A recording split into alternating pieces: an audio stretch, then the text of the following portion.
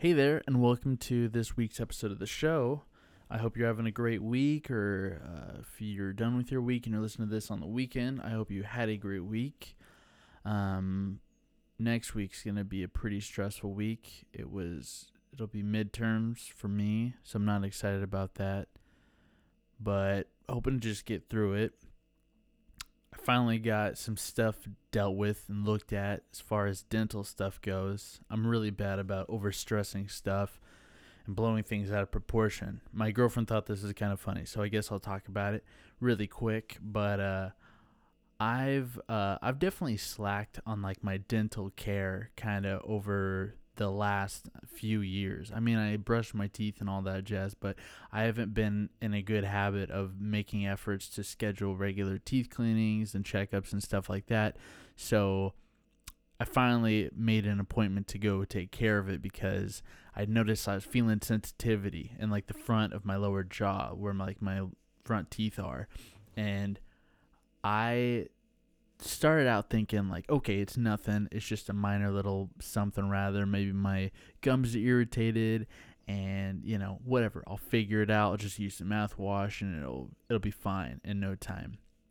And then a few days later, I started thinking about it more, Googling stuff. Don't start Googling stuff because, man, you'll really run your mind off the rails. And pretty soon you're thinking, like, you're going to have an overhaul done in your mouth. You're going to be dropping 15 grand, having every freaking tooth pulled and implants put in. Anyhow, so after, like, no time at all, I'd come to the conclusion that, granted, this came up on Saturday. And so I was thinking about it, and by Wednesday, I'm to the point where I'm like, all right, I'm going to get like a gum graft, or I'm going to need like a root canal. Maybe they're going to need to pull my front couple teeth down there, and I'm just like dreading everything. And then I show up to the dentist on Friday, get in the chair, and they're like, what's going on? And I tell them, I think you guys are going to have to do like a gum graft or root canal or something like that. It's pretty minor feeling like pain right now, but I think I'm just noticing now. I think it's gonna be pretty bad. And so they look at it and they're like, you've like mild gingivitis. Maybe brush a little bit more, but you were kind of overthinking this. You were a long ways away from needing gum grafts. And yeah, so anyhow, that's how my week went. I overstressed for no reason, and yeah, I blew it way out of proportion. So if you're out there thinking you're avoiding your dentist because you're worried about the overhaul that's going to need to be done, you never know. You might just show up and they might be like, hey, you got great teeth. All it needs is a little bit of the stuff knocked away and a little bit of, I don't know, a little extra scrubbing, and it's going to be good. So anyways, I just wanted to include that because it was a big thought on my mind all week. And after now, like letting them get in there with the scraping stuff and all that, it's pretty good. I'm really relieved. I really thought I was about to drop a lot of money on getting my teeth figured out. But anyhow, so yeah, aside from that, everything's good. Everything's going all right. It's been pretty good. But I'll go ahead and get into talk about this show. So this episode is with my friend Jake, who is currently a sheriff deputy for Clackamas County. He's he currently he works as sheriff deputy, and he seems to enjoy his job. He seems to be pretty active and have a lot of things to do, a lot of really interesting stories. But in this episode, we're gonna kind of dive into his career that he had when he was in the Army and talk about his experience deploying overseas. In later episodes, I'll have him on to talk about some of his experience as a sheriff deputy and also maybe some of his coworkers too. But I wanted to talk with him about what it was like going into the Army as the person that he was then, and what he gained from it, how it changed him, and ask him who the Army might be a good idea for, or if not the Army, any kind of military branch, Marines, Air Force, any of them, Navy, any of them. And maybe see like what kind of person it could really gain from and benefit for themselves from choosing to go in the military. But I'll go ahead and wrap up this intro and let you get on with the episode. But I hope you enjoy my conversation I had with my friend Jake.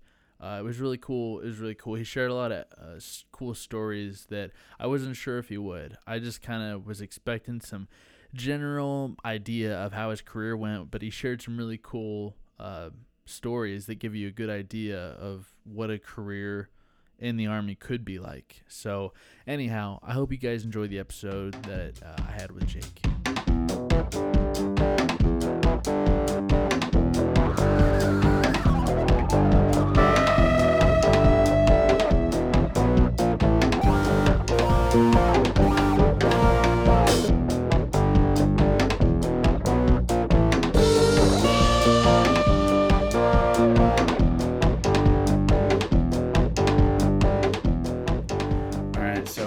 How's your day going so far, Jake?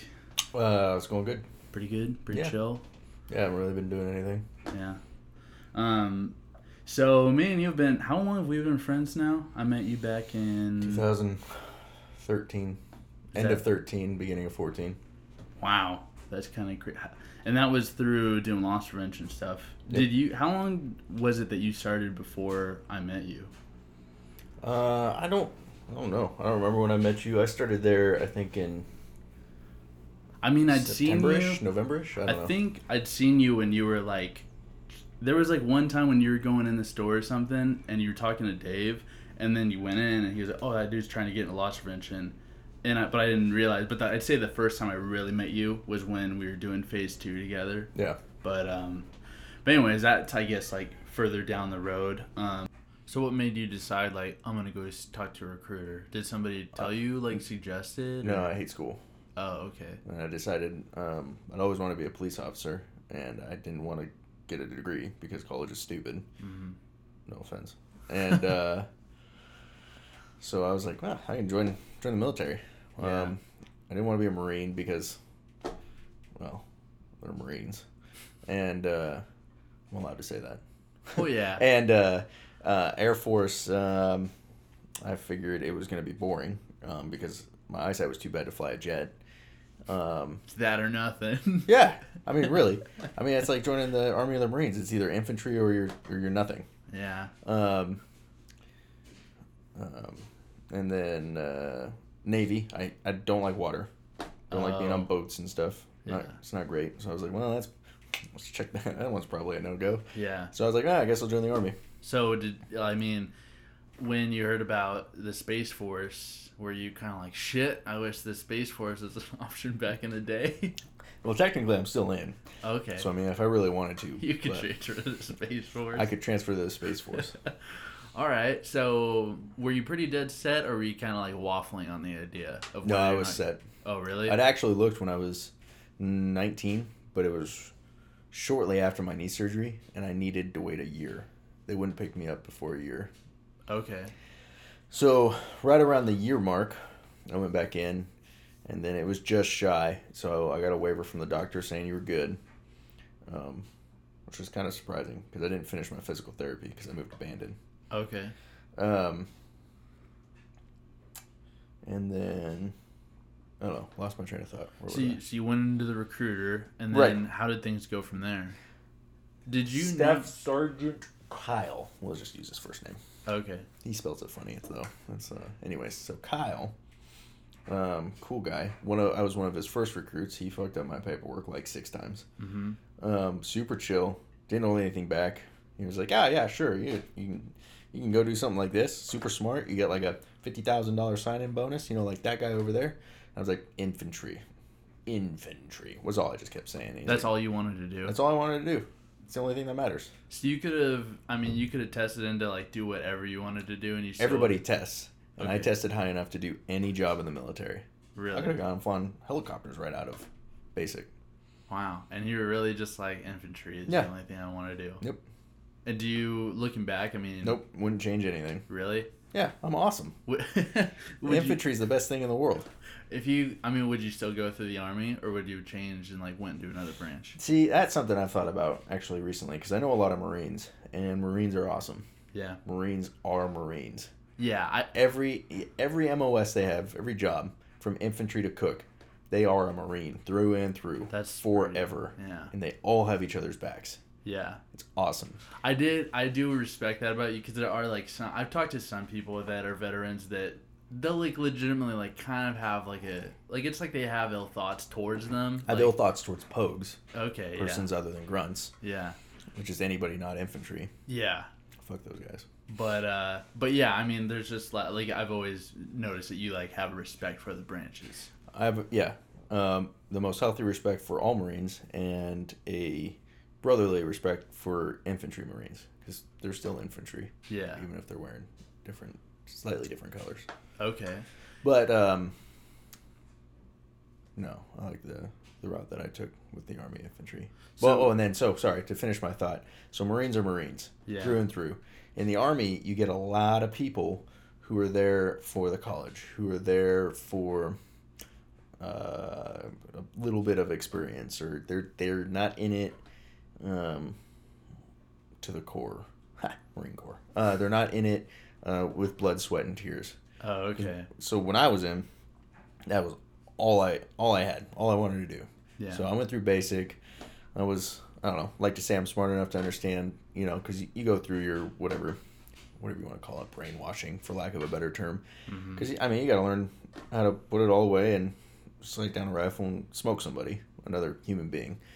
And you kind of learn how to do that, and I allowed it to happen, and, I'm really glad I did. I wouldn't change that for anything. But so this will be, it's 2010 then, right? When you do sign and go in. Yep. And what how, from the time that you went into that meeting, when was it that you got sent to go to basic training? I don't remember. It was a couple months. Okay, so it wasn't immediate. It wasn't like, all right, you're going next week. Like it was. That would have been awesome, but no. Oh, okay. So you were down to go as soon as possible. Yeah. Wow. And then I wasn't doing anything. What I guess, because what base did you go to and everything and train at? And is there one that's worse than others or anything? Or are they all kind of like, it's like Fort Benning, like worse than? Sure, everybody has their own opinions on different bases, and I've only been to a few, so I only have a few opinions, and in conjunction with all the other opinions I know, because there's a huge diversity in the Army. Yeah. And people have been in. I mean, you could go to an infantry platoon, or you just go to a platoon, and most of the people there, you could probably fill most of the bases that they've been at. So, like, open up a map. What bases have you been to? Put pins in them. You would be able to fill up a map pretty good. So everybody's been everywhere. Okay. Kind of thing. So you get a lot of opinions about a lot of different bases. So all the infantry train at Sand Hill, Fort Benning. Mm-hmm. And that place sucks. Really? It's in Georgia. Oh. So I was in Georgia from April till September. Okay. It was terrible. It was pretty muggy and stuff? Oh, yeah, just a little bit. Yeah. It'd be like 90 degrees and 100% humidity at 5 o'clock in the morning when we go out for PT. Jeez. Yeah. Good God. So, and that's, how long is it? How many weeks is it? 9 weeks. So infantry training is a little different than standard basic. Basic training is 9 weeks, and you do your 9 weeks of basic training. You get a 48-hour weekend pass, and then you spend 5 more weeks of pretty much just basic training. Same drill sergeant, same platoon, same everything. And it's 5 weeks of infantry training, but it's just 5 more weeks of basic training. Whereas other MOSs that don't do OSUT, one station unit training, which is what that is. Other MOSs that don't do that, they do their 9 weeks of basic training, and then they go to their technical school for however long it is. Some of the more technical schools are months long, half a year even, 6 months to a year long. Yeah. And that's like regular Army. Super chill, ranks respected, all that stuff. So the infantry spends only 5 weeks in infantry school, but it's just 5 more weeks of basic training, just 5 more weeks of just getting shit on. Yeah. And, like, what's a day in basic training like? I mean, like, what's it from the time that you wake up to how long is it? I've heard that the days can be kind of pretty long. Yeah, I don't know. I mean, I don't know. That's a hard question to answer. Every day was very different. Like, are you expected to be awake, or do they, like, wake you up, or? Once you get into a pattern of things, the fire guard will wake you up. So there's always two soldiers sitting up and pretty much watch, but it's more of a in basic training. It's back in the day, you had wood buildings with like potbelly stoves. So fire watch was literally making sure the place didn't burn to the ground. Oh, okay. Now it's more of a I'm drawing a blank on the word. It's more used to instill self-discipline. Oh, okay. You have to get up. You have to stay awake for a couple hours. And it was so hard then. And then I go overseas, and I'm on guard duty for 6 hours a day, like 4 times a day. Damn. Yeah. Jeez. That's a whole day. Yeah, seriously. No, it's probably, I think we did we did lots of things. But, it became, you're like, God, I wish I was in basic doing 2 hours again. Yeah. That would be too easy. Really? Yeah. Jeez. In any case, so fire guard would wake you up at a certain time. And from then, is it like immediate, like, all right, let's go exercise and work out, go running? It depends on when as a platoon you wanted to get up. If you wanted to get up 10 minutes before, then yeah, you roll out of bed, probably already wearing your PTs, and walk out the door. Oh, okay. Some people like to request to get up earlier, and so they'd go and wake specific people up. Why would those people want to get up earlier? I mean, is they're that more princess than the rest of us? Oh, okay. I don't know, they got to take, no offense, they got to take like a shower or something. Yeah, or maybe they're the kind of person that right when they wake up, they got to take a deuce. Oh, okay. Huh. The cat in the... So after basic training is over and everything, like what's next after that? And is it how does it end up? How do they wrap it up? Is there like a test and everything or anything, or do they just kind of like, all right, you did it? You have a lot of goals you have to meet throughout. Oh, really? Certain, like you gotta do like a 2, a 4, a 6, a 12, a 15-mile ruck march kind of thing, and they do those over the course of the 14 weeks. And a ruck march is like you have like a weighted bag or something, and you just got something or... Yeah, so you got a rucksack is, I guess, the technical term. And it's just a big backpack, and you have to make sure that it... Well, in basic, you have a packing list. So you got to fit everything in there. And do they show you how to pack it, or... That's the doozy. No. Oh, okay. So your first one, your 2-miler, is probably the hardest ruck you ever do in your entire military career. Because...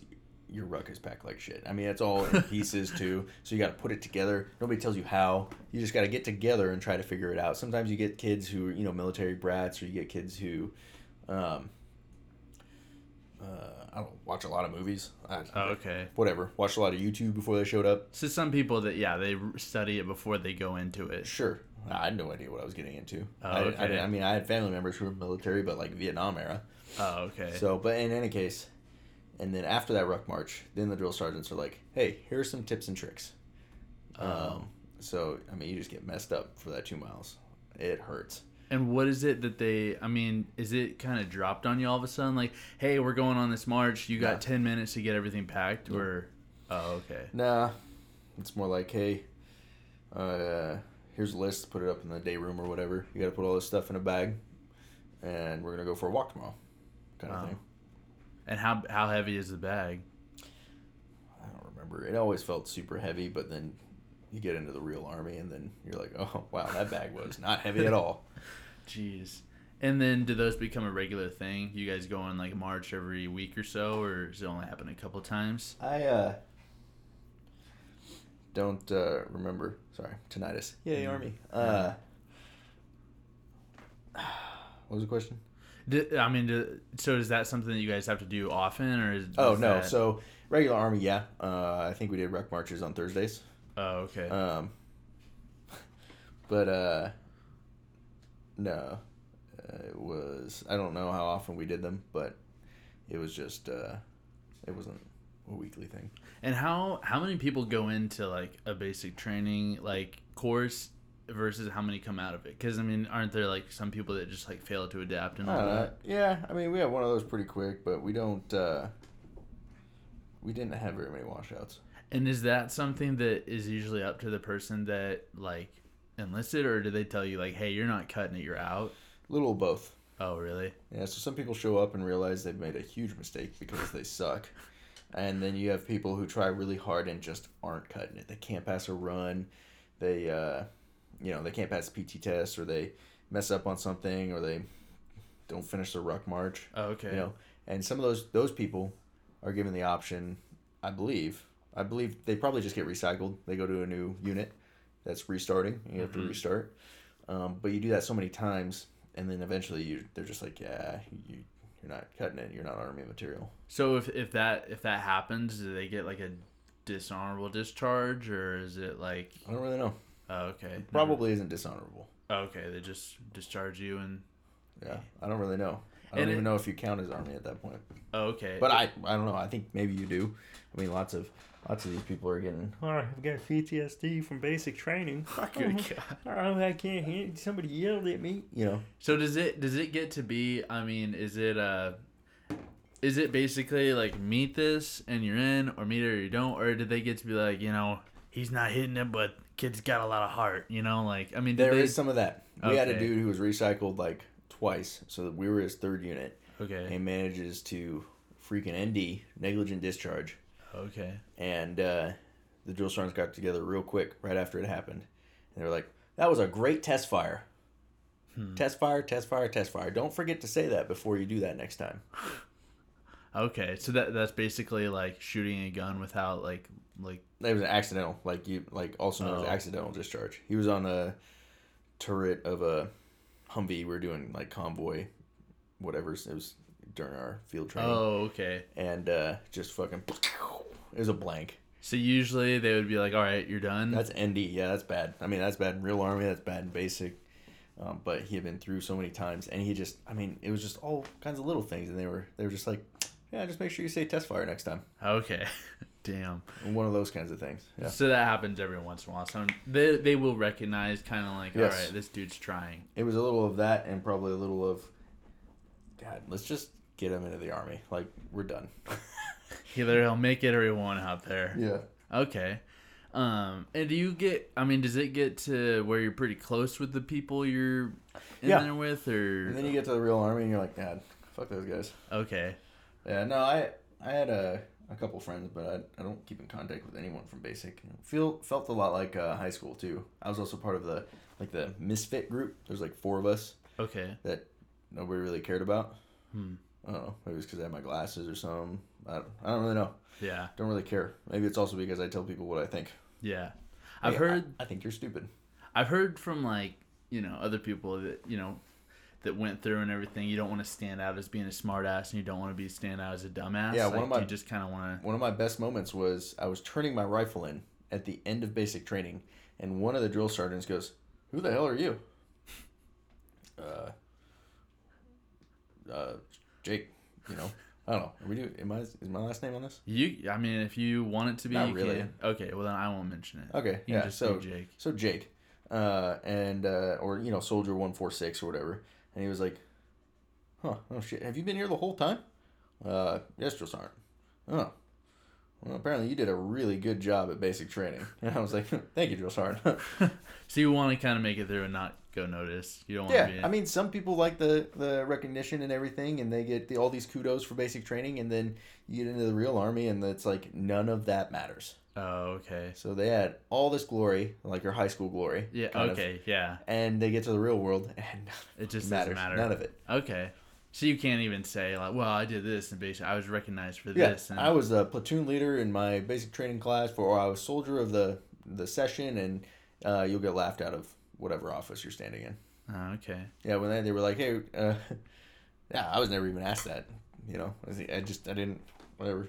Okay. So after that, like, what happened next? Like, where were you headed? So I graduated, and my dad showed up for graduation, and I said hey to him on the field, and then got on a bus for airborne school. That was it? It was that quick. Wow. Yeah. Jeez. Which is kind of sucks because he flew all the way there, and I saw him for a couple minutes. But the other option was sometimes you have to wait in airborne holding, and you like mow grass all day kind of thing. Whoa. And that can be anywhere from like a week to like months long. Really? Yeah. Why is that? Like, is it just that they're waiting for another class to finish up training? Yeah, Or? yeah. It's just the timing isn't right or something. But so then I was in airborne processing. Oh, okay. So And what, I guess, so just kind of keep in mind, like, what if somebody doesn't know at all what any of this stuff is? Like, what is airborne? Like, what, I mean, I've heard about it enough from you and others to know what it is, but, like, what is airborne? airborne is jumping out of planes Okay. with a parachute. And was that suggested to you, or I mean, That's what I wanted. That okay, and that's something that you have to. I actually wanted like a ranger contract. Okay. I wanted to go do cool guy ranger stuff, Yeah. and then got through basic, and then standing formation for airborne. They were like, "Hey, if you want a ranger contract, we're giving them out. Come stand over here." And I had a moment of, "Nah, that sounds dumb. Who wants to do that?" Is it just? I mean, is that a really long, extensive training process, or? I think it's like 61 days. Oh, okay. Jeez. But it's just rough. And I was tired of training. I wanted to get into the real army and do stuff. I was like, if I really want to, I'll do it later. That's true. And I was just tired of training. Okay. And so what is airborne training like? Super easy. It's designed for everybody to pass. Females included. I was trying to think of a delicate way of putting that, but obviously there's not. So the standard, I'm not going to say they were lowered, but they are low. Oh, okay. In comparison to infantry school. So I just got out of infantry basic training. Hot shot, freaking go-getter, big swinging dick, whatever. And then I go to airborne, and it is stupid easy. We're running like 10-minute miles in the morning. It's just shuffling along. Everybody's passing. You got people falling out.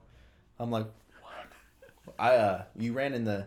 So formations were always the same. So, like where you stood. Yeah. And so when we were running, I had this captain behind me, and he was... So he had, he was an officer, obviously, but he had already done infantry, ranger, and selection. Okay. So he was I don't know if he was a Green Beret yet, but he had passed selection. Okay. And so now he was doing airborne. And he was behind me, and when an officer would fall out, he would destroy them. Oh, really? Oh, it was amazing. He would just scream at them. What are you doing back there? If you don't get back in formation, I'm gonna figure out who's in charge of you, and you're gonna work in an S shop for the rest of your life. Yeah. So. Wow. Yeah. So is that dude pretty like intense to be yes, around? Because that dude was. I mean, he's kind of certified badass, yes, right? Yeah. Well, or if he wasn't, he was getting there. Okay. No, he was. It was awesome. Wow. I talked with him just a little bit. I was basic, just fresh out of basic private, so I didn't talk to anybody. And is like becoming a Green Beret and stuff, is that something that you can just like stick in training with until you get there, or is it like you need to go on a deployment or two and then you come back and we see how you did doing that, you can be up to apply? Little column A, little column B. Oh, okay. So you can get an X-ray packet. So their MOS designation is X. You can get an X-ray packet right off the line. So you go to basic training, you go to airborne, you go to selection kind of thing. Okay. That works for some people. A lot of people, the route I was going to take was get a deployment under my belt, spend some time in the Army, drop a packet for SF. Okay. All right. That obviously didn't happen, but yeah, that was going to be the plan. And I mean, do you think that like had you not ended up, getting married and everything and being in something, would you ever consider it again? Like, I mean, would you have ever still came around to be like, yeah, I want to go in special forces? I think, I guess I'll just say if I hadn't met my wife, I would probably still be in the Army, and I would have, dropped packets to try and go to selection and try to get picked up. Is that I'm guessing that's not a light application. Like, is it pretty extensive, and is there a lot of interviews and everything, or so interviews come later? In the Army, you don't really apply for stuff. Oh, okay. You put in a packet that says, hey, I want to do this. They say, hey, yeah, come to this selection at this time. And then you do selection. It's not really like a board or like interview process. It's Well, okay, you're here with 100 other people. You go ring the bell when you feel like you want to be a quitter. Oh, okay. So Do they ever approach do they ever approach people like, hey, you should really consider this, or is it all on you? Like, do you want to direct your? maybe they did. I don't know. Oh, okay. I know in the unit they pushed hard for like Ranger School and stuff. Oh, really? Like, hey, you should put in a pack for Ranger School and go. And I'd be like, hey, I don't think so. Yeah. I lost morale very quickly at the unit I was at. Oh, really? Yeah. Why is that? Leadership. Oh, okay. Yeah, I've heard that there can be a lot of politics and all that. Is that? I don't know, maybe higher up. I wasn't part of that, but I mean, you get to a certain point in your career, usually as a non-commissioned officer, where you have to decide. I don't know if you have to decide, but I feel like those non-coms decide whether they want to be a political leader and just fuck your troops over, or if you want to be a great leader, and you probably get to first sergeant, and you're probably not going to go any further after that. But you take care of your guys. Oh, okay. And did you have any like admiration to try and become like a drill sergeant or anything like that, or is that kind of like no thanks? Is that a separate question, or are you mixing drill sergeant with a rank? I mean, is that like that? That's just a separate question. That's kind of okay. So next question then. No, but in active duty, if you want to make E7, I believe it is 6 or 7, you got to go to either recruiting or drill sergeant. Okay, it's kind of just like an unwritten rule. Oh, okay. And how does all the ranking go? Like, what is the ranking system? Enlisted, it's E for enlisted, 1 through 10. Okay. So 1, I guess I will paint you a word picture. 1 is what we call mosquito wings. It's just 1 chevron. It's like a little arrow pointing up. Or no, sorry. 1 is nothing. It's just fuzzy. So on the new uniforms, you've got Velcro. And it's just, we call them E-fuzzies. Okay. So there's nothing, there's no rank there. Yeah. E2 is the little mosquito wings. It's a chevron. E3 is a chevron with a rocker, which is like, I don't know, a smiley face without the eyeballs connected to the pointy part. Okay, yeah. Sure. And then 4 is one of 2 ranks in the Army. It splits off, actually. So 3 to 4. So you have specialist, which is, I don't know, it's too hard to explain. It's kind of like an upside down E3 filled in with a bird in it. Okay. It's quite intricate, actually. But you also have corporal, which is 2 chevrons on top of each other. Oh. So it's really easy to like look at someone and know what they are. Yeah, well, not really. As a specialist, I got saluted a lot by new privates because they thought I was a lieutenant colonel, because it's just a big black blotch on there. Oh, okay. And so at a distance, like, you could see people getting ready, and then they'd throw up a salute, and I'm like, settle down, stop. You're all wrong here. Just take an extra second to make sure you're saluting the right person there, kid. Does that kind of feel good, though, when somebody does? Like, no, I think it's hilarious. Sorry, we got it real close. No, it's fine. You can actually move it a little bit closer if you want. This thing? Yeah, you just put it. Like, it's the whole first part, not on. No, it's fine. It's just. We got to redo the whole thing. No, it's all good. But all right. So you go into airborne, and I was actually just talking to Elisa the other day. We were talking about going skydiving and everything, and she was like, I think she said, like, do you think Jake would ever want to go skydiving? I was like, he's already gone. Like, he's already experienced that. Yes and no. So skydiving is still on my list of things to do. Okay. I did bungee jumping when I was active, like as a unit cohesion thing. Yeah. And it was absolutely terrible. Okay. I hated jumping off a bridge. Wait, you did it for fun? Like, this is after Army? Okay, this wasn't some weird, like, Army thing. Like, no, it wasn't like a Army training or something. Okay, it wasn't Splinter Cell training or something. Yeah, I'm actually more awesome than you think. No, I'm not. No, it was with the Army, with my unit, but not Army related. Oh, okay. So I've done that, and then I did airborne. So airborne is different than skydiving because you're flying at 1,250 feet, which is not very far from the ground in the grand scheme of things. Oh, that's true. Yeah, I guess that. Where you jump from like 10,000 from a plane, right? For skydiving. Your parachute is attached to static line. It's called static line. That's all. It's wrapped up on your parachute, and you stand up, you hook up to the line, right? and then you're holding your line, and then as you jump, you hand it to the jump master, and he takes it so it doesn't wrap around your neck and kill you, and you turn and you jump out. So when you jump out, if you've seen videos, you see all these, like, you can see lots of lines hanging there, kind of thing. Good? Yeah, we're good. Don't worry about it. Lots of lines hanging from the plane. And then as you jump, you can see, if you watch the videos, you can see like the parachute get pulled out of the pack is what's happening. And so the static line is attached to the top of the chute. And because it's connected to the plane, it pulls out of your pack. So you fall, and you have 4 to 6 seconds of free fall.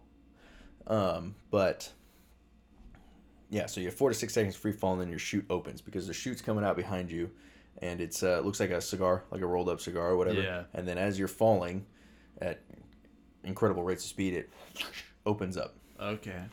There's a lot of hand motions going on that people can't see. Yeah. But so I'm trying to, again, with the word picture, it opens up. And then from there, you have very little control over it. It's not like skydiving where you can, slow your rate or turn and do circles. It's pretty much you have 4 risers, 2 in the back and 2 in the front. And risers come up from the harness you're wearing and go up to the parachute. So 4 strong lines go into the parachute. Okay. You look around, you judge kind of where the wind's going, and then you slip. It's called slip away. So if the wind's blowing, let's say, from left to right, I want to grab the 2 left risers and pull as hard as I can, and it caves in the top of your parachute and slows your rightward momentum. If I was in the Navy, I guess that would be starward, but I'm not. So slows your rightward to progression, and then but at 1,250 feet to 0, you have a lot of different lanes of airflow. So you'll be slipping left, and then all of a sudden you'll get a gust from the left to the right, and now you're shooting over to the left. You got to grab the other slip ones. right, yeah.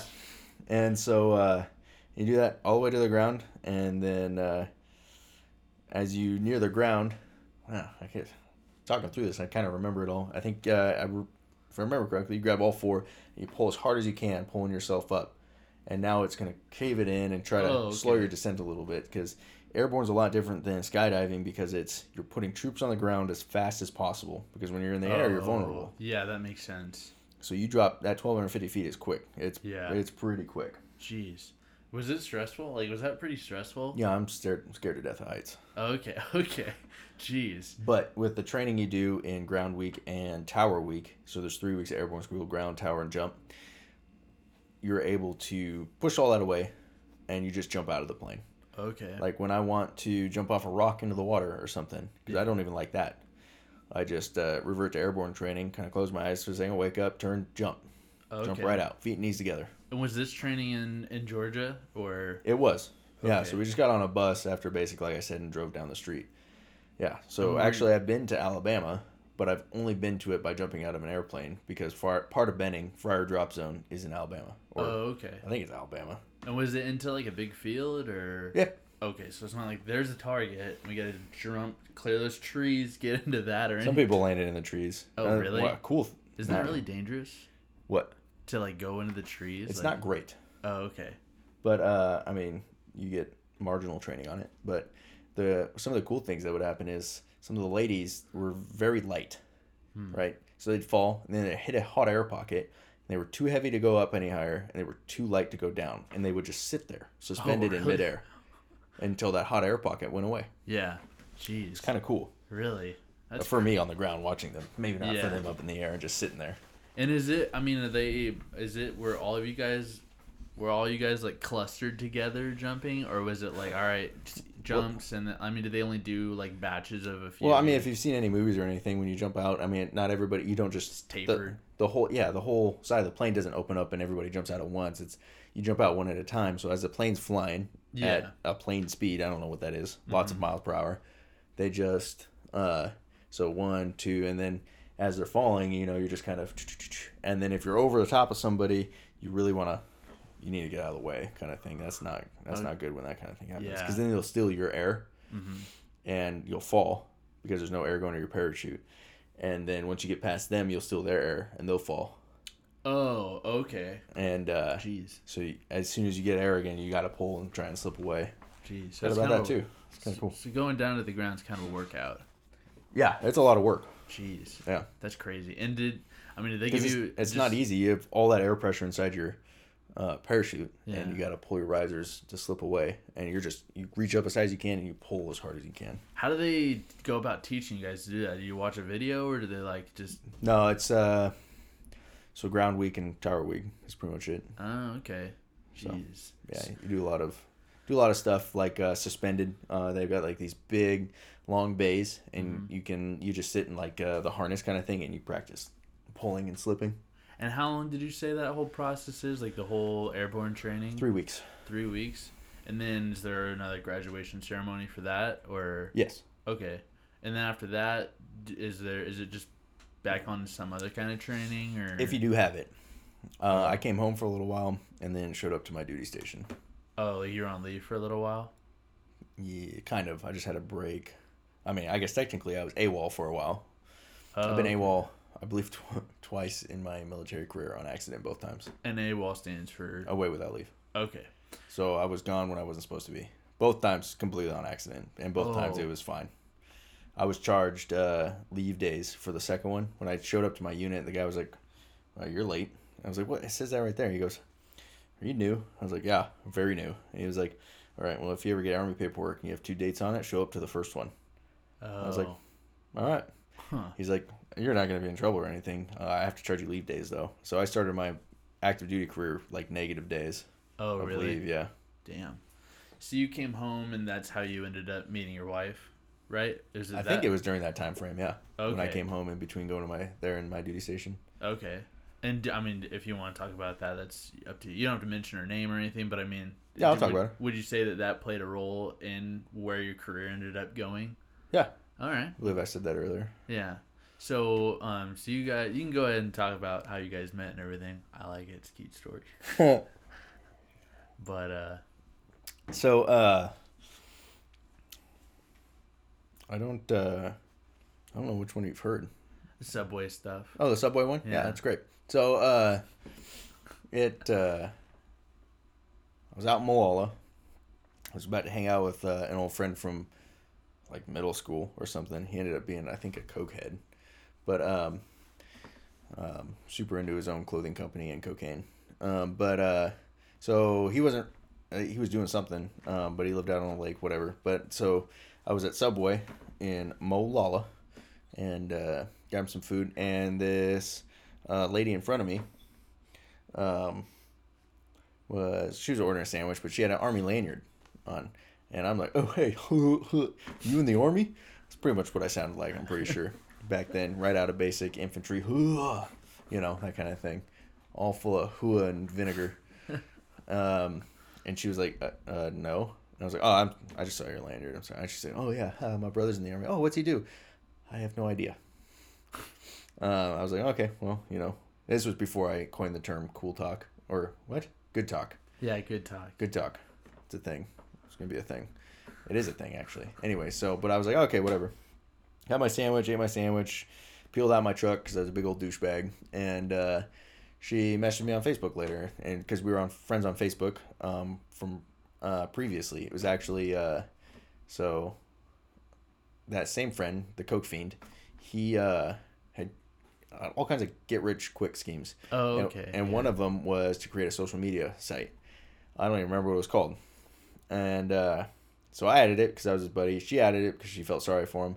I looked her up on Facebook after that, and I was like, "Oh, hey, she's pretty cute." And then at the time, she was 17, and I was like, "Nope, can't do that." In the Army, I mean, in general, you can't do that. Yeah. But in the Army, it's a huge no-no. Okay. So I was like, nah, you know, I talked to her a little bit, but it was kind of nothing.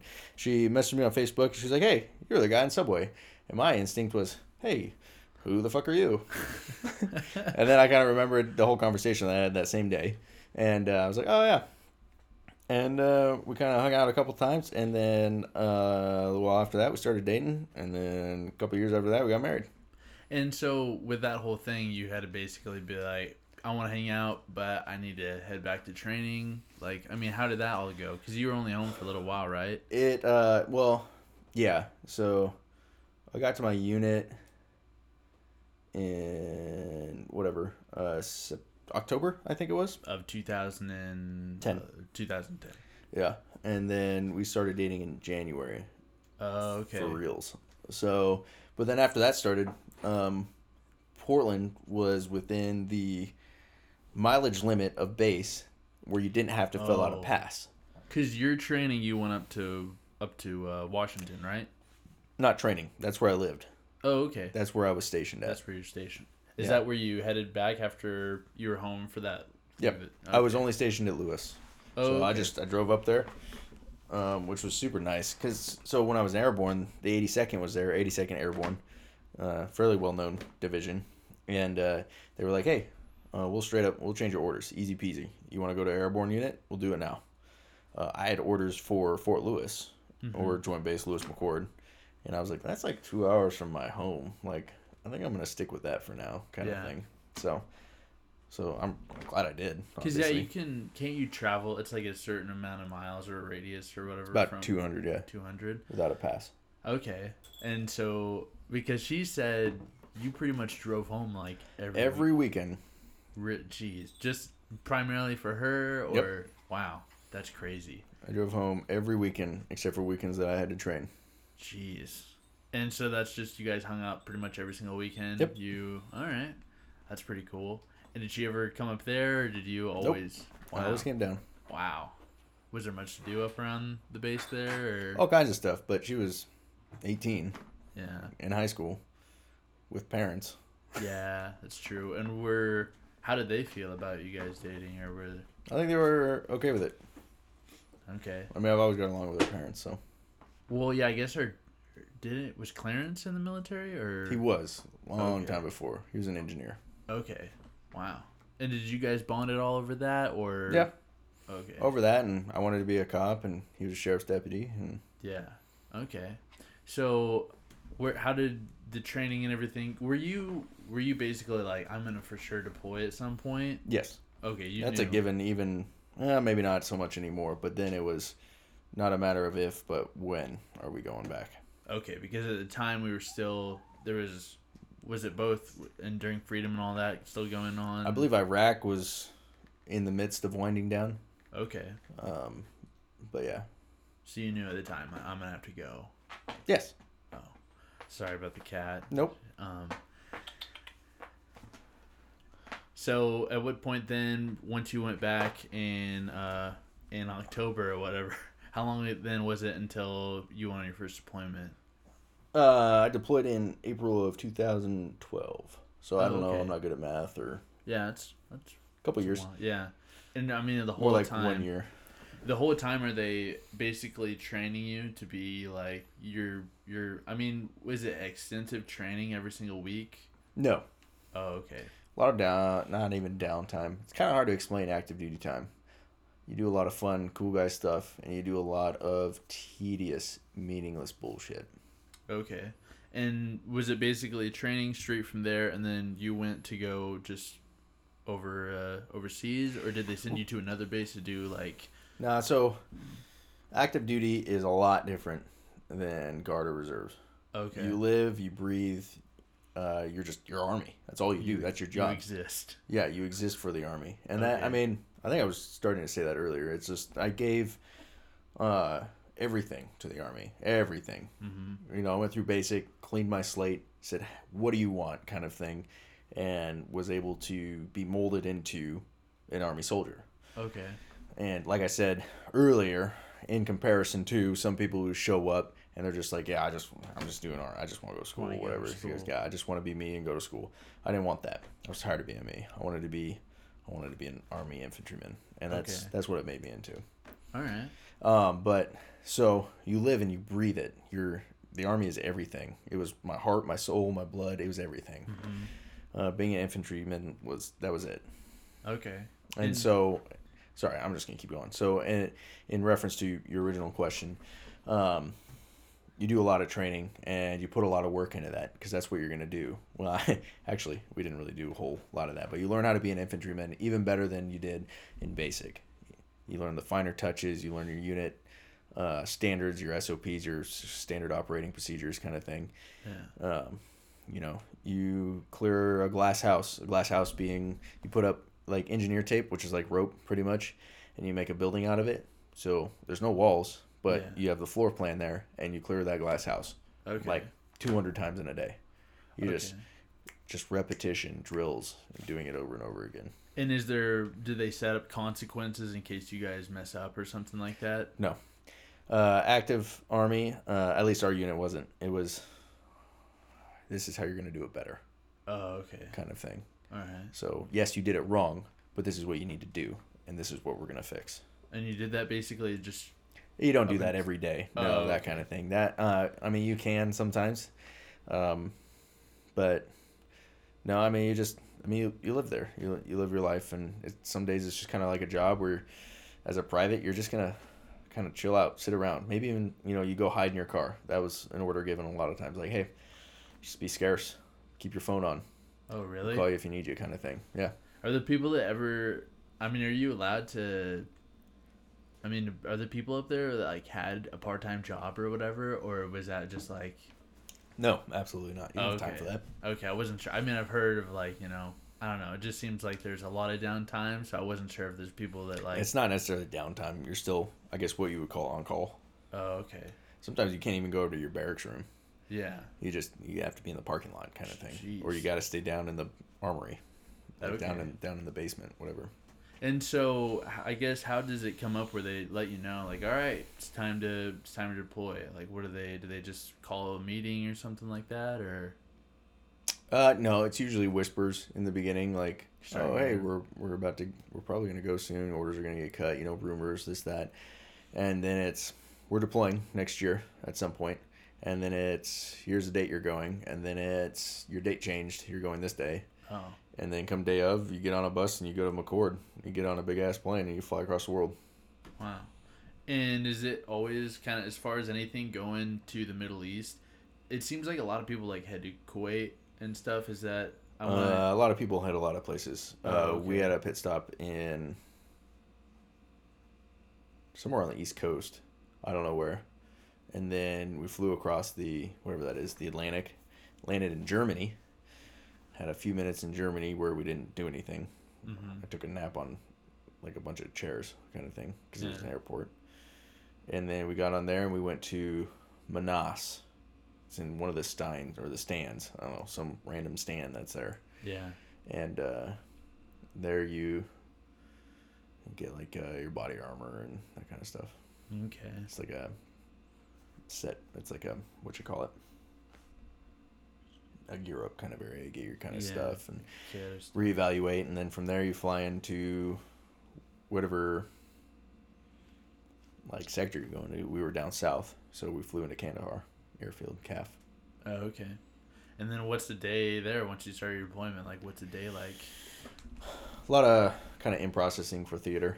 I showed up, put my stuff down. My squad was going to play basketball in the gym. Put some PTs real quick, went to the gym, blew my knee out. Oh, right away? It's the same day I landed. Did you get in trouble for that, or is No. that like... Oh, okay.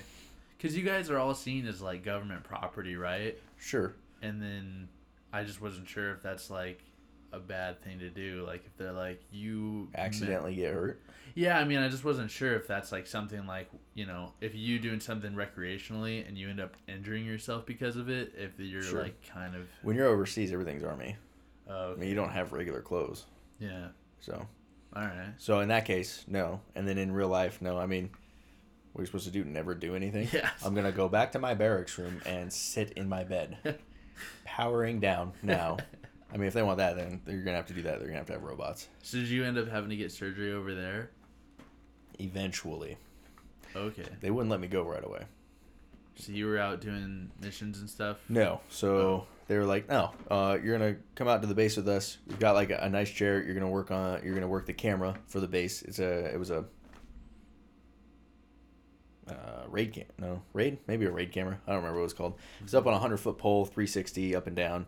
So kind of help with, I learned patterns of life and stuff. I did that for about a month and then started to just go absolutely insane.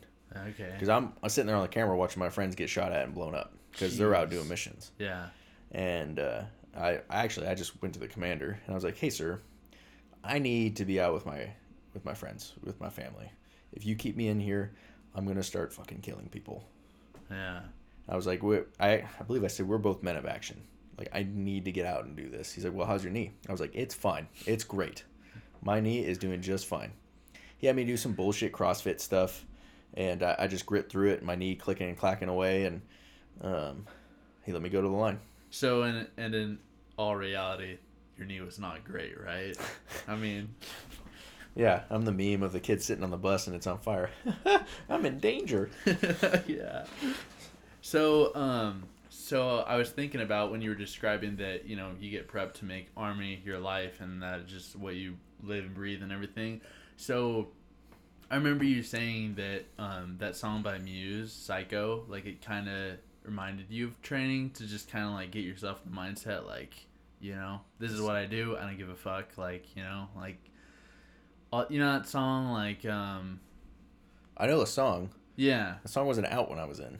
Yeah, no, I mean, when we were, like, out driving around, like, Sure. we were just kind of, like, talked about, like, yeah, this is kind of reminds me of, like, the mindset that they Sure. like, had to get into. Yeah, it's just that, I mean, that song delves kind of, I think, into, like, the brainwashing. They want you to be a drone. Yeah. Kind of thing.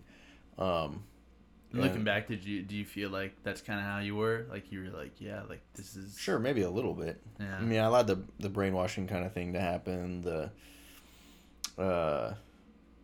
You know, like, you're going to go kill these people, but they're not people kind of thing.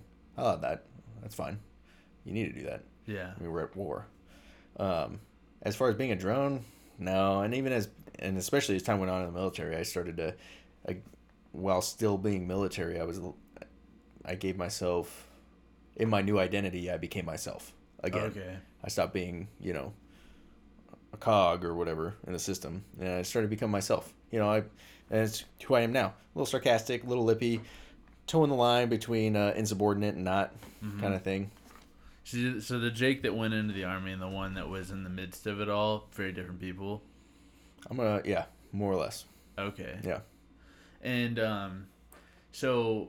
I mean, can you describe anything that you were like doing over there, or like, I mean, sure. I mean, I wasn't doing any secret squirrel stuff. If that's what you're wondering. Yeah, I know. I wasn't sure if it's like a sensitive thing. I don't really. I mean, it is. But I figured it was going to come up. I mean, it's probably whatever the coolest part of my life. Yeah. You know? I mean, it's the most I've done. Do you look back on it and like that was a cool time, or is it kind of a sadder time? Yes. Okay.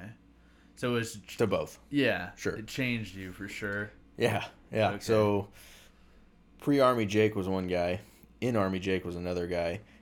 Deployment Jake was something else, and then post-deployment Jake was something else even. And now I mean, we're human beings. We live, we grow, we continue to learn, and I mean, well, if you're not, then you suck. But you continue to learn, you do new things, you become marginally different than you are. Not necessarily as drastic as like pre-Jake to or pre-Army Jake to regular Jake or to Army Jake. You know, I mean, that was a huge change. I just like clean slate. Teach me how to be a better person. Teach me how to be a man. Yeah. But because I've changed, because I got out in 2013. I mean, you and I, we're both way different than we were when we first met, when we lived together. Yeah. You know, it was because I mean, you grow up. Yeah. For lack of a better term, you learn new things. You continue to grow as a person. Yeah. And develop who you want to be as you continue on in life. Yeah. In any case, what was the question? So, like, what was the day in, day out kind of? I mean, did you wake up and this is what we're doing today? Or? So, so let's just jump all the boring stuff where you're at CAF, or all the boring stuff where I was on the, what do you call it? Combat outpost. So you've got, again, word pictures. So at the top you got FOBs, forward operating base, Kandahar Airfield. It's got like freaking, not Starbucks, but they've got like coffee shops. They've got TGI Fridays. They've got places with hamburgers and eggs on them. Yeah. I just told that story the other day. I had my first hamburger with an egg on it when I was overseas, and that changed my life drastically. Made a new Jake. Oh my goodness. Post hamburger with an egg on it, Jake, and pre-hamburger with an egg on it, Jake. Yeah. Very different people. In any case, it's kind of a different world. Yeah. You know, sometimes they'll have a, air quotes here, rocket attack, you know, where everybody ducks and covers and screams and hopes for their combat action badge because they're all silly, stupid pogues. And then, and then the next level under that is a combat outpost, where our combat outpost had quite a few amenities. Wasn't bad. We had a big thing of potable water. Meaning drinkable, showerable, that kind of thing. You can use it. We had some showers, it's like 2 showers to a trailer. They're cut in half of the wall, and you just got like a sink you can use and a shower. But you have a shower. We had like 6 of those. Okay. Total. So 3 trailers, 6 showers. You got big tents with all our cots set up in them. The tents were generally air conditioned if the generators were working and everything. Yeah, like what was the weather like over there? Hot. Dry. Yeah. I mean, I was there from April to January. Okay. In Afghanistan, and it had rained the day before I showed up, and it didn't rain again. Jeez. I didn't see rain for 9 months. Really? Gosh. Yeah. Coming from the Pacific Northwest too. That's. Well, yeah. I mean, it kind of sucked. I didn't really notice it at the time, in all honesty. Yeah. When I came back, I was like, "Oh man, I haven't seen rain in a long time." Yeah. Yeah, it's warm there. In any case, so the combat outpost, generally nice, good living conditions. Yeah. And then you've got your patrol base, which was usually occupied in our AO and with our chain of command, or not chain of command, but chain of command. Our patrol bases were occupied by a platoon. Yeah. So, so 1 platoon of guys. Whereas the combat outpost was where your company headquarters was at, and then the FOB was where your brigade or battalion were at. Okay. You'd have like your battalion at one FOB, like a smaller FOB, and you have brigade headquarters and divisionary headquarters over at Kandahar Airfield and stuff. So, okay. The higher up in the chain you get, the safer you are. Okay. And is there one that you spend more time at than the others, or? No, we had 3 different patrol bases while I was there. Okay. And I spent time at all 3 of them, but eventually my knee got, we didn't get into that later. I spent quite a bit of time at the COP too. I became kind of more or less a maintenance, physical security expert, kind of. I had a jack of all trades, working 14-hour days on the COP. Okay. All right. And so you're primarily in this one area. Was there ever like you guys had to go out and like search surrounding areas or anything like that, or? What is your definition of an area in this case? I mean, was there ever like just like a I don't know. I was like Sean always told me they had to kind of like go and search like for like weapon caches and stuff, and like I just wasn't sure if you had to do anything like that or. Yeah. So are you asking if I was confined to my patrol base? Yeah. No. Oh, okay. No, we did patrols every day. Every single day. That was just expected, or. Yeah. Okay. I mean, we would do patrols, search IEDs, and we would call them meet and greets. We go speak with the elders. We go speak with the locals, kind of thing. In reality, we're just walking around waiting to get shot at. Jeez. So that we could shoot back and potentially kill the people shooting at us. Jeez, yeah. So what's like a group going out like size, not like squad? Okay. So anywhere between, squad and weapons team. So anywhere probably between 6 and 12 dudes. Okay. And ish. Is there certain roles that they make sure to have? Like, there's like a translator, there's like a medic guy, there's like. Sure. Yeah. I mean, now that I think about it, maybe it's like 15 to 20. Okay. So the PL went on all of them.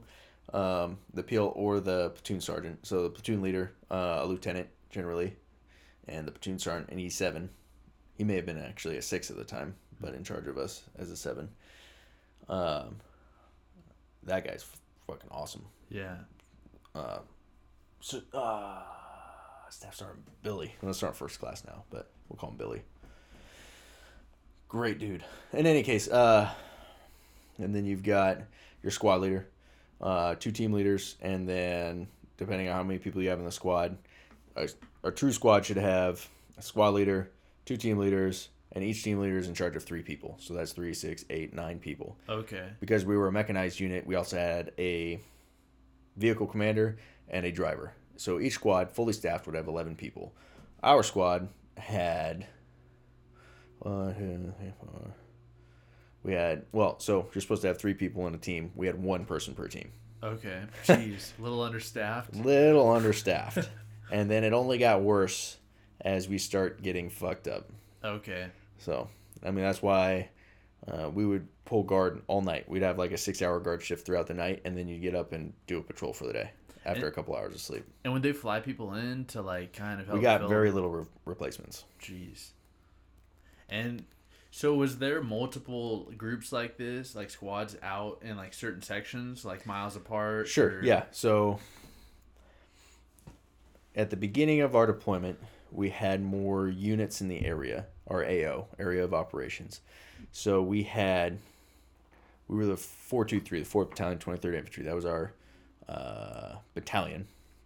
So in the battalion, we had, I believe, 4 companies. Each company had an AO in our battalion AO, right? Yeah. Yeah. So little sections of land that, like we had ACO, Apache Company. They were down south. Braves Company, us, we were kind of in the middle, and then Seco was somewhere else. I don't know.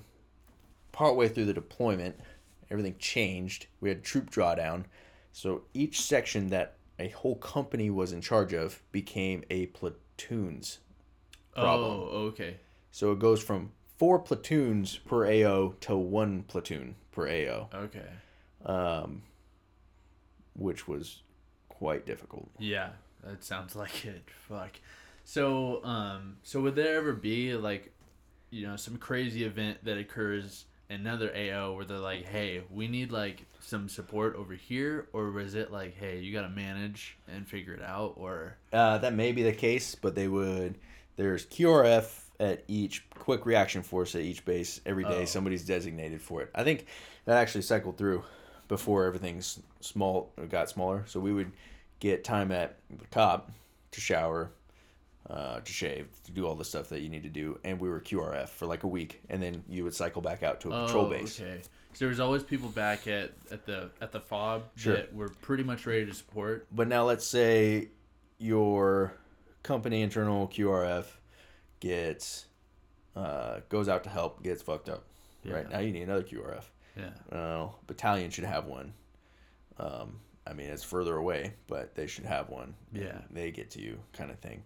It never got that bad to get to that point, but there's contingency plans for that kind of thing. So there is multiple. There's the first string. The battalion is in charge of a large AO, and they section that AO out to the companies in the battalion. Oh, okay. So if one, and they can also just say, hey, Bravesco, you need to, your QRF needs to spin up, and you need to go help ACO down south. Oh, kind of thing. Yeah, that's one thing. There's definitely a lot of acronyms in the military. I'm trying to you're doing a really good job. Explain them as I go. Yeah, so if you've missed them in the beginning, you got to like rewind or something. Yeah.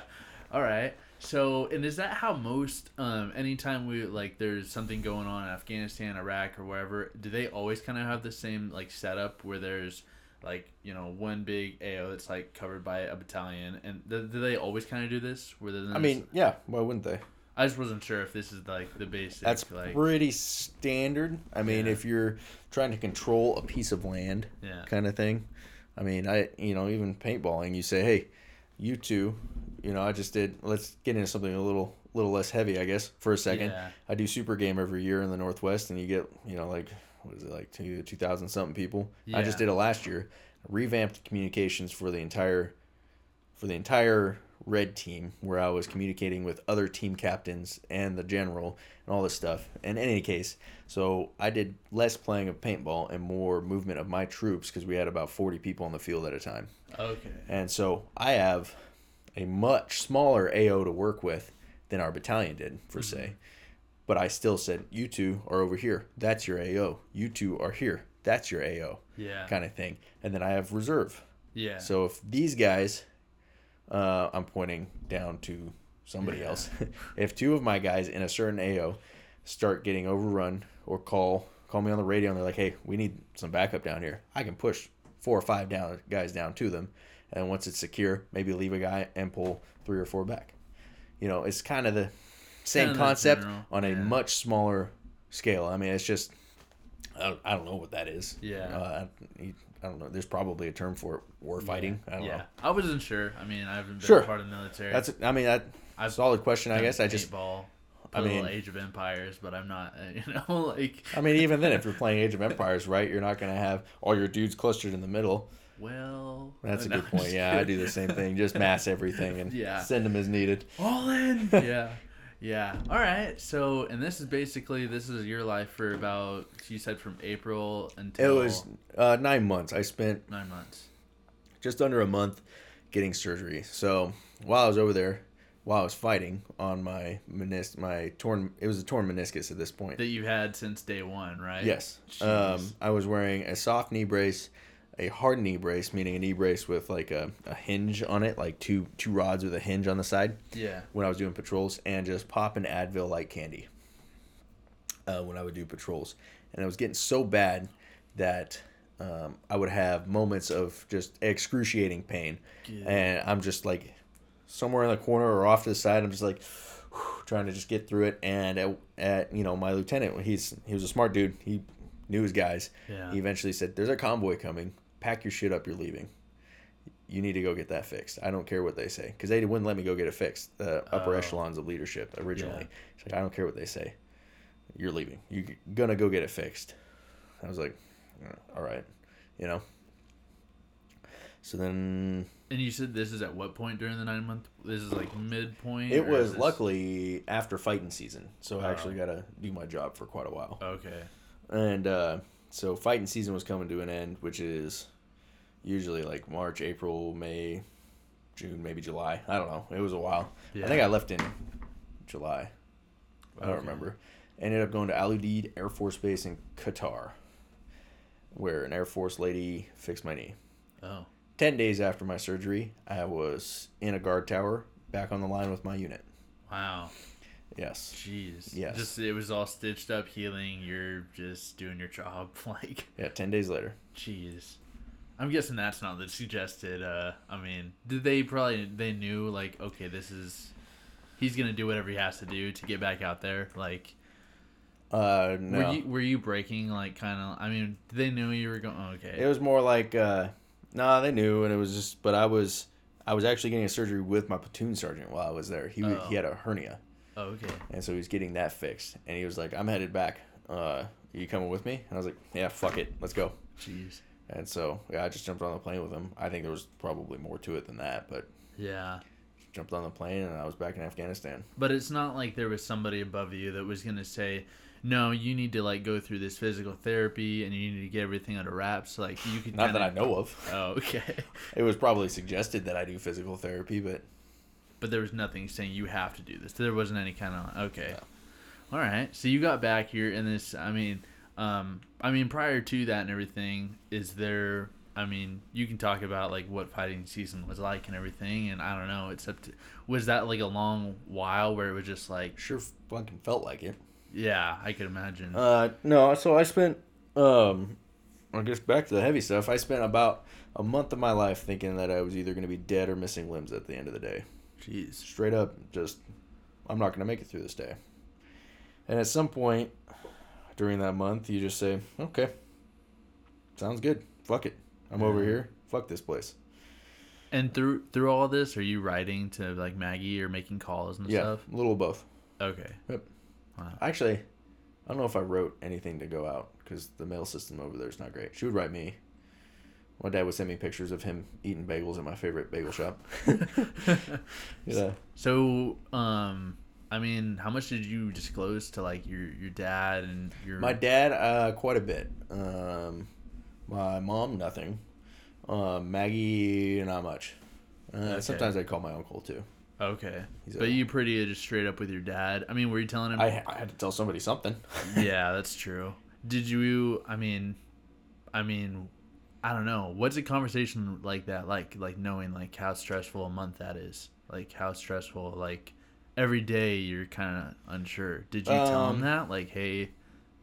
I would tell him when things would happen, and he did really good with it on the phone. But I talked to his now wife, or she brought it up later, and she was like, "That was terrible for him." Oh, really? Yeah, He it was didn't really show hard that for him. to you at the time, though? No, on the phone, it was just kind of like, "Oh, that's crazy." Wow. Yeah. That is. I mean, but was it hard for you to tell him about that? Like, were you kind of like, fuck, I don't No, want I mean, them it to was know. either that or tell Maggie that. Yeah, My wife. that's true. No. I don't know. I think that's for, yeah, so my wife, Jeez. Maggie. Yeah.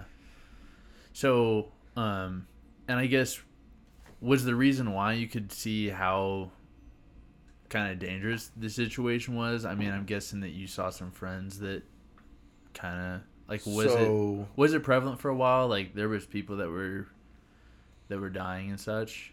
Yes. Okay. Yeah. So the biggest threat we had in our AO was IEDs. They were improvised explosive devices.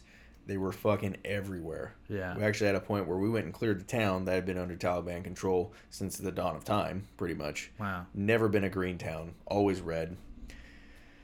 Town of Magat. But in between our base, SIZ, so our patrol base, and our cop, was just, we called it the field of death. It was just, every day they'd go out there and plant IEDs. Wow. Yeah, tons of IEDs. And what was the clearing process like? I don't know. So, for the village or the field of death? For the field of death, like, how did you Field guys... of death was given to, this was a huge operation, multi-company, with scouts and, a battalion-size operation to clear this town. And ACO got in charge of field of death. And I think we had 2 or 3 casualties during that. Jeez. People stepping on IEDs. So, and is it like that they have a tool that goes out there, or do people have to like... Let's get into that. So we've got the Minehound is what it's called. It's pretty much a super fancy, like, old school landmine detector like you'd see like on the little green plastic guys. Oh, okay. Yeah. Same kind of build. You hold the handle with your hand. That's vertical, and then the length of the shaft goes all the way to the ground, and then you've got like an elbow piece because you're holding it all day. Yeah. So, like a kid with the legs. He's got to have the arms. What is that? I don't know. The disease where they can't walk. Yeah. Like anyways, he's got like the arm things. Yeah. Like Timmy. In any case. Yeah. Your podcast and you get on and then get shut down. Yeah, right.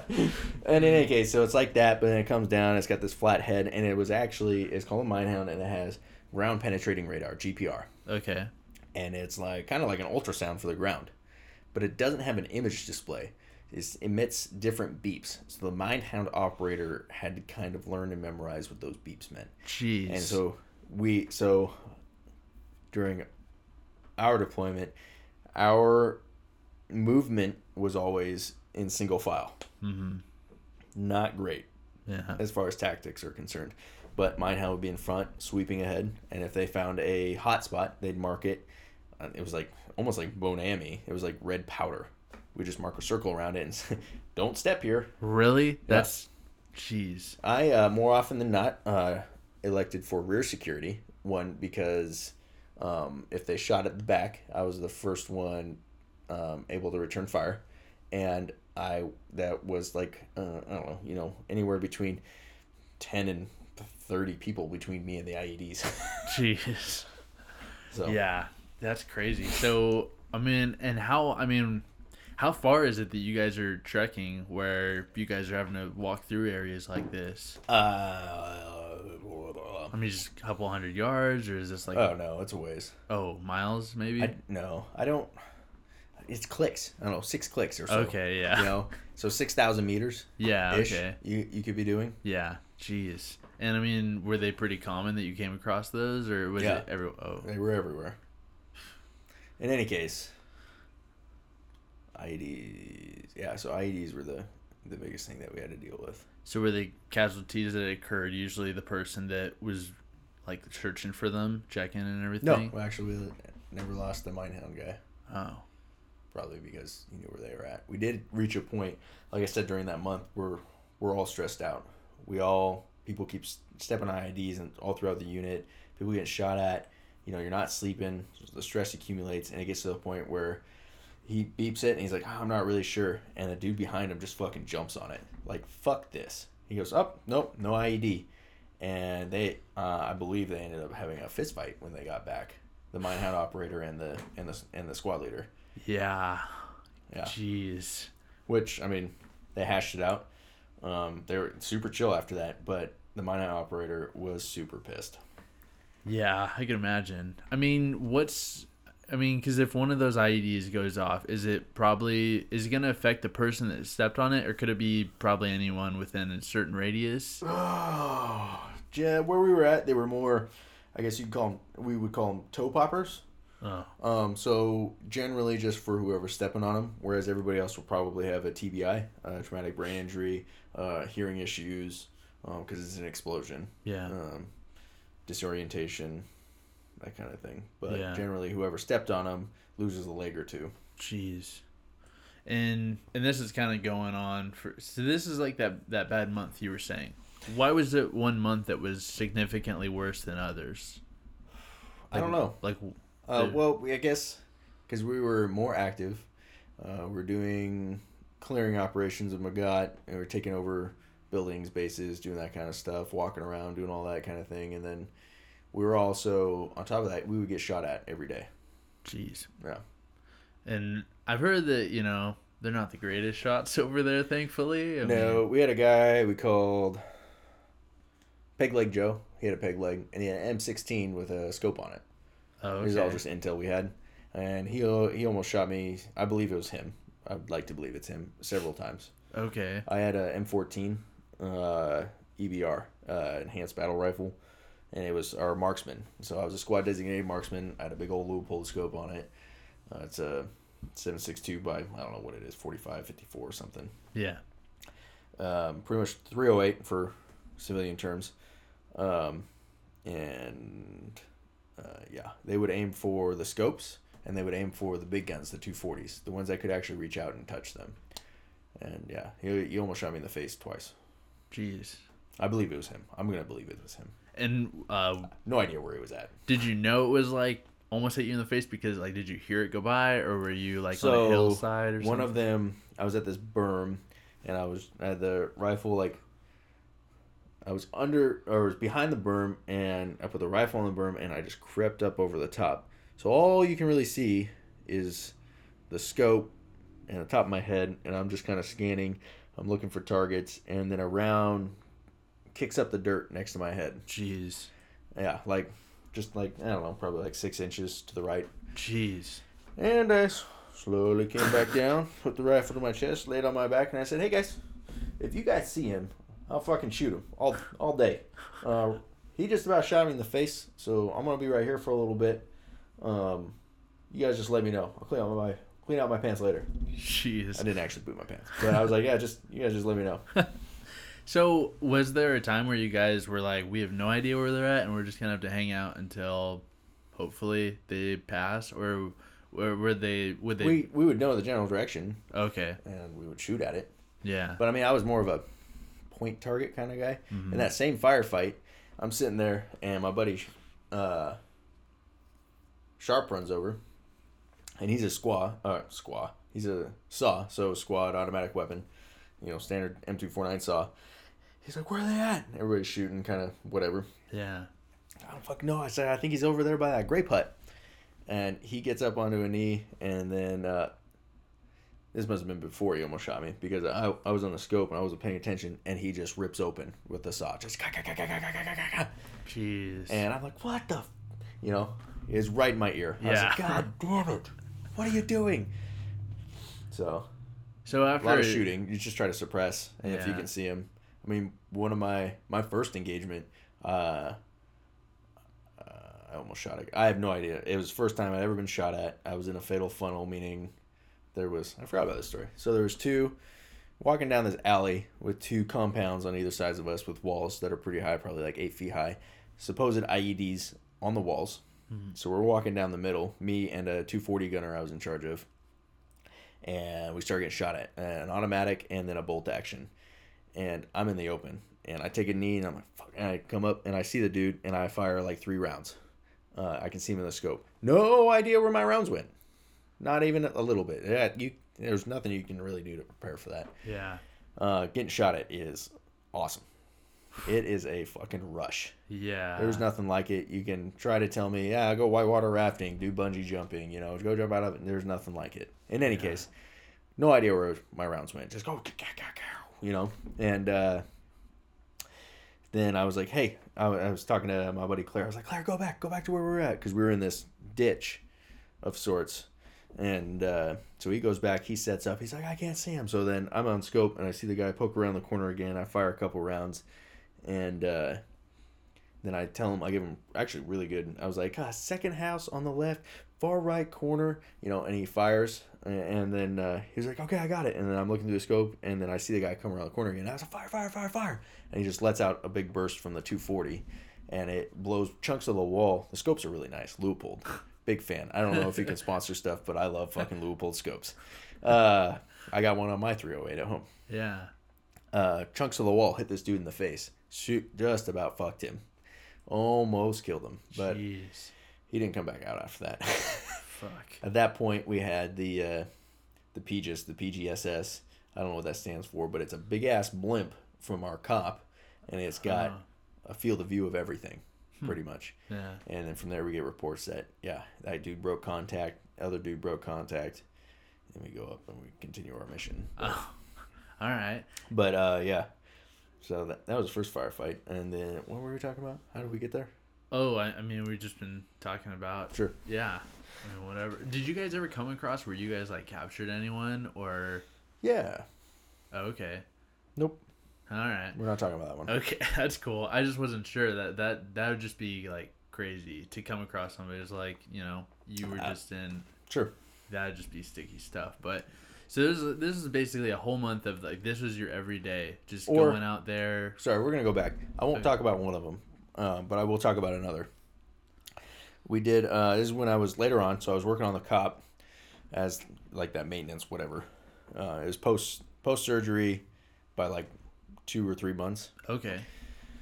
So everything's kind of winding down. The first sergeant, super awesome guy, much better leader than the last one we had, was like, hey, came to me specifically and said, hey, Miller, I know you had surgery. I know if you want to stay with your guys, you can. Things seem to have been winding down. I need somebody back at base I can rely on to do some stuff. I was like, yeah, fuck it, I'll do it.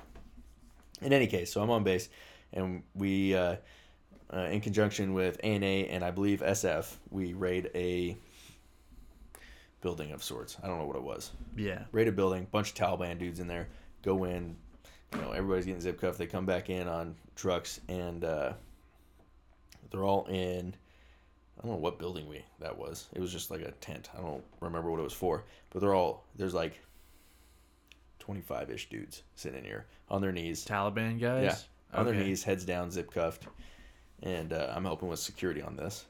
And that was kind of a crazy moment. A lot of dudes in there that want to fucking kill you. God, they just want you dead more than anything in their life.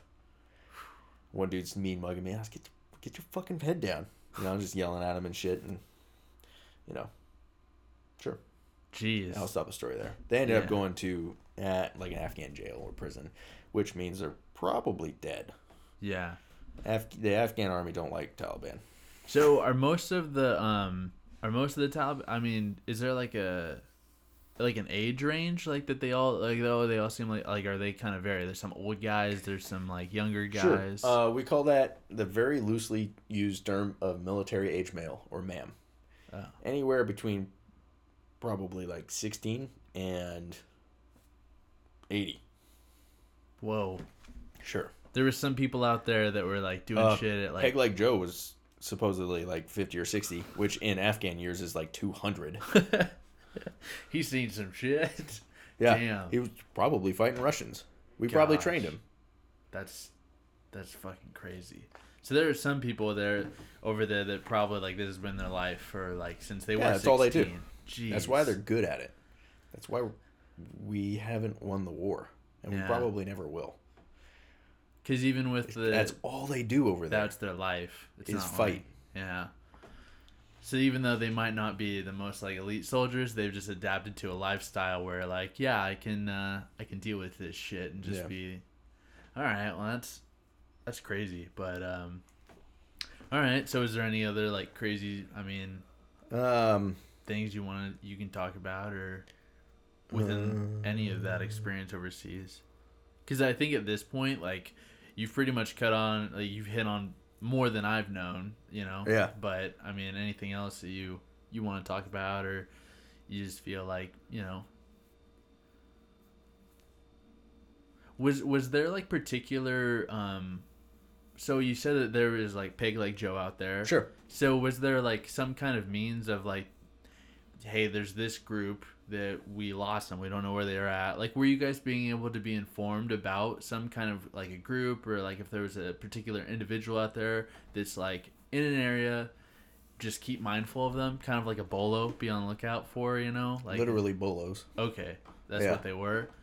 Well, yeah. So bolos were for vehicles, and HVT, high value target, was a term for people that were suspected in RAO. Oh, okay. And what did you guys do? Because did you guys come across like weapon caches and stuff like that? Like just like anything that... I never did personally, no. Okay. What would they do if they did come across something like that? Probably blow them in place. Oh, okay. Bip. All right. Jeez, that... I don't know. That's just crazy. Was it basically just... I mean, kill as many as you can, or was it just kind of like... Would it be preferred that you guys could like detain them and send them to the Afghan... like Afghan prisons, I guess? Because I'm guessing there's not like, these people aren't going to go into those prisons and be like, I'm going to change my ways. You know what? I've learned my lesson. Sure. You know? No, I mean, there was nothing really officially or unofficially, but it's war. Yeah. Do whatever you got to do. So, I mean, it was mostly, engage with the enemy with bullets. Okay. I mean, for lack of a better term, I mean, it's not like, running around on the streets here. The rules of engagement are a little bit different. Yeah, that makes sense. I guess. Mean, the players in the game are different. And... Yeah. I just wasn't sure if there was like some kind of like code that they gave you guys to like, hey, do this first. If you can't do this, then do this. Like, I just wasn't sure if like keep them alive if you can. Not really. Do whatever you got to do. Also not really. We have rules of engagement. Yeah. And those vary from time to time pretty much, like they can change. Okay. But I mean, yeah. Would you guys hear about other things that were being like occurring? Was there like kind of like military news? Like there was okay. I mean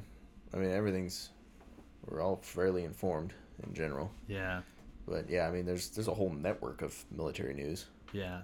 If anything was like significant, would they like make sure to like this just occurred, we just overthrew this town, or I don't know, was there that kind of thing, like local stuff? Yeah, like was not there really, unless it was our AO, in which case we knew about it. Okay. But it wasn't like a let's go party or something. Yeah. Yeah, it was just kind of whatever, just another day's work. Yeah. Okay. So I mean, is there any other crazy stuff regarding Afghanistan and everything that you feel I've been thinking about it, and we'll do one more story. All right. So I had one kill, and it was more of an assist, but I'd like to count it. So I guess we'll go through that story. So we get this call on... Well, somebody else did. They get a call on the radio saying, we got a guy at the spotter tree. There's this big-ass tree, one tree, top of a hill. They would like to sit there, and whenever we did movements, they would call up their buddies, and what do you know? A few minutes later, we get shot at because they were tracking us. Yeah. But he wouldn't walk around with a gun or anything. He wouldn't engage in us or whatever. He would just sit up there at the spotter trees, obviously aptly named because he was a spotter. They were like, we've been trying to kill him all day. We keep sending in helicopters. He'll hear him coming. He'll run inside a house. And when he run inside a house and you break line of sight with him, with a camera or with yourself, with a scope, whatever, you no longer have positive identification of that target. Oh, okay. So you can walk into a house, walk right back out 2 seconds later, but you don't know for sure that that's the same guy. So you have to reestablish PID, positive identification. Yeah. That's going to be a big one, so listen to that one, PID. Yeah. And so he would hear the helicopters coming, and they couldn't get him with the helicopters. Helicopters were huge in our AO. They would come in and lay waste and leave, and we'd go out and damage or BDAs, battle damage assessment. Go collect bodies, etc. Yeah. See what's up. In any case, so they hit us up. We were at the patrol base that day, and they were like, "Hey, we want this guy dead. You guys need to go out and do it." And we're like, "Well, okay, sure, whatever." At this time, actually, we were not being resupplied, and so we did not have very much water.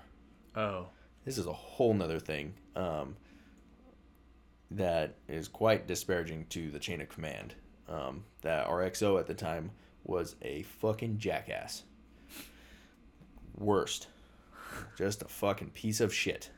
In any case, didn't have water. Yeah. So we're like, okay, yeah, sure, let's go walk around the desert without any water. Go fuck yourselves. So we go out there as a platoon. We leave a skeleton crew at the base, pulling guard, that kind of thing. Move out as a platoon. Spotter calls it up. We actually can hear everything they say on the radio. We have something called what did I call the mine detector? I call it a wolfhound? A minehound. Minehound. Okay, Yeah. good. Because we had a wolfhound. Or Okay. a wolf something. I don't know.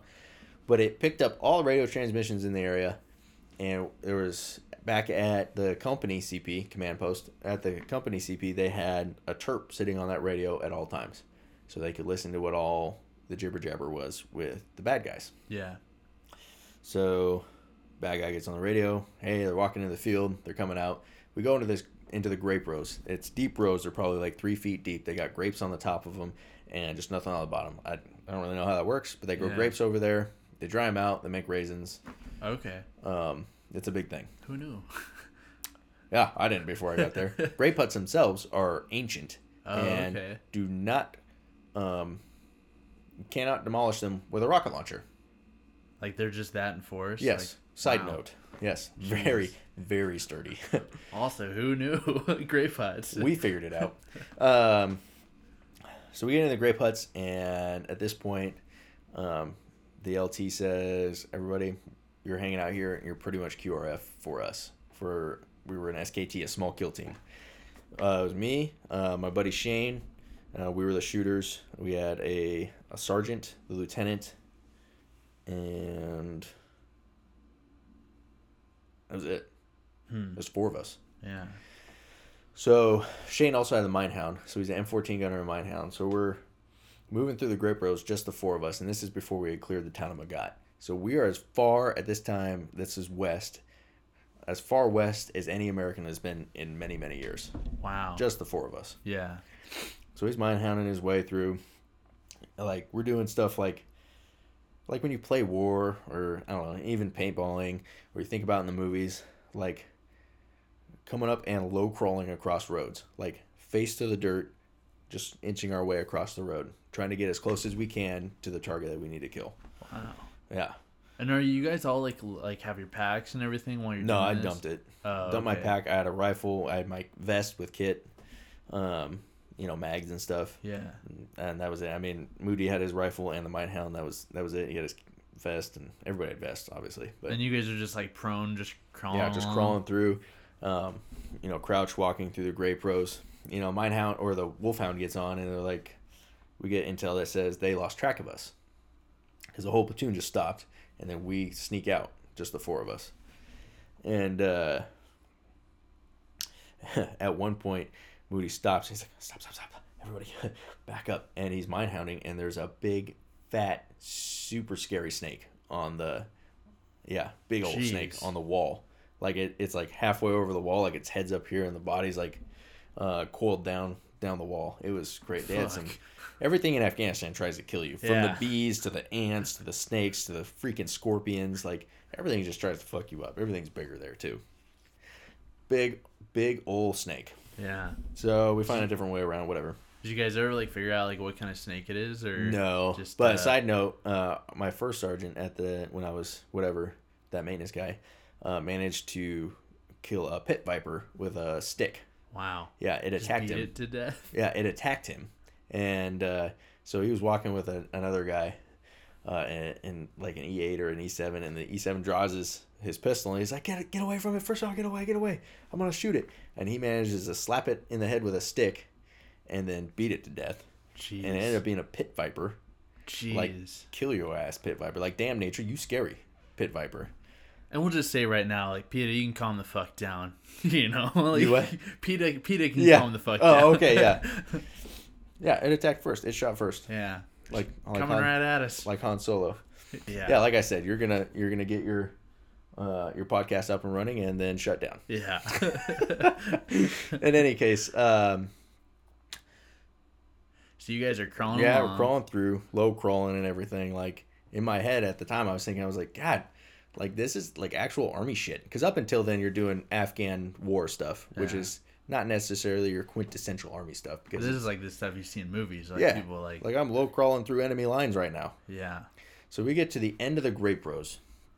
We can't go any further without it. It's just an open field at this point. So we crawling down this Grape Row, and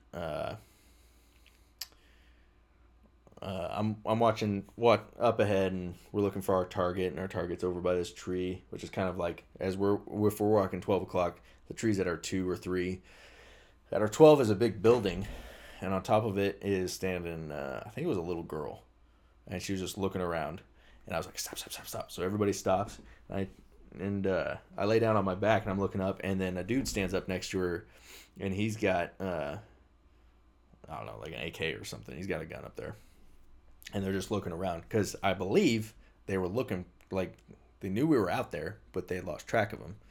So we just stopped right where we're at, right in the open. And I'm sighted in on him. I'm laying on my back, and they're looking around. And this was the moment that I realized multicam is amazing. Like, we're in the open to this guy. He's scanning. Nobody's even breathing pretty much. And I'm just like, if he does anything, like he points at me, I'm just gonna shoot him. And then he kind of looks around, and then he just goes back down behind the building. Do you think that they had that little girl there as like kind of like I don't know. Okay. But I mean, probably. Why else would she be standing up there? Yeah. Or maybe she's just learning the ways. I don't know. Yeah.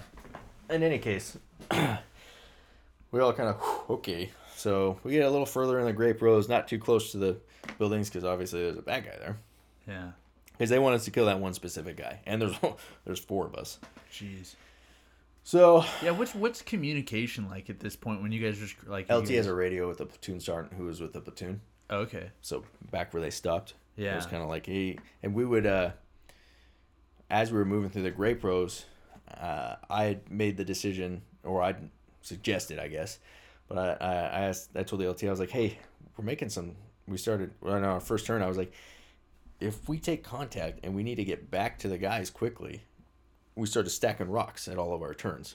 Oh, so that it was already cleared by the Minehound. Yeah. So we wouldn't have to use the Minehound. We could just did him out, get the fuck out. Yeah. So I'd stacked rocks. So at the same time, he gets on the radio and says, hey, if you guys need to get to us quick, follow the rocks. Was that just something you guys came up with on the spot? That was something, I came up with, yeah. Huh, I was nice. like, I don't want to have to Minehound my way, because I've been in firefights where I'm in line, and the Minehound's going, and we're getting shot at, and I'm like, just standing there like, can we go? Like, it's like a traffic jam, but a little more deadly. Yeah. So we get to where we're at. Moody and I set up. We're on a Grape Row, and actually, I vividly remember I was laying there, and I had a thorn like on my inner thigh, and I was like, oh, yeah, that's a little close for comfort for me. But we're set at this point, and I'm like, okay, fuck it. So I'm kind of I'm on the backside of a Grape Row, backside in comparison to the target. The gun's just over the top, and we both have sight on him. Intel came back that he was 500 meters away. My gut instinct and Moody's was 550. So we split difference, set scopes for about 525. There was a little bit of wind, so I did 2 clicks for wind. Wind was, I believe, it was right to left. And he was walking, we were just waiting for a shot, and we were going to window shot him, so 1 shot, then the next. And he turned towards us. Mind you, he's 550 yards away, meters away, whatever. He doesn't know we're there.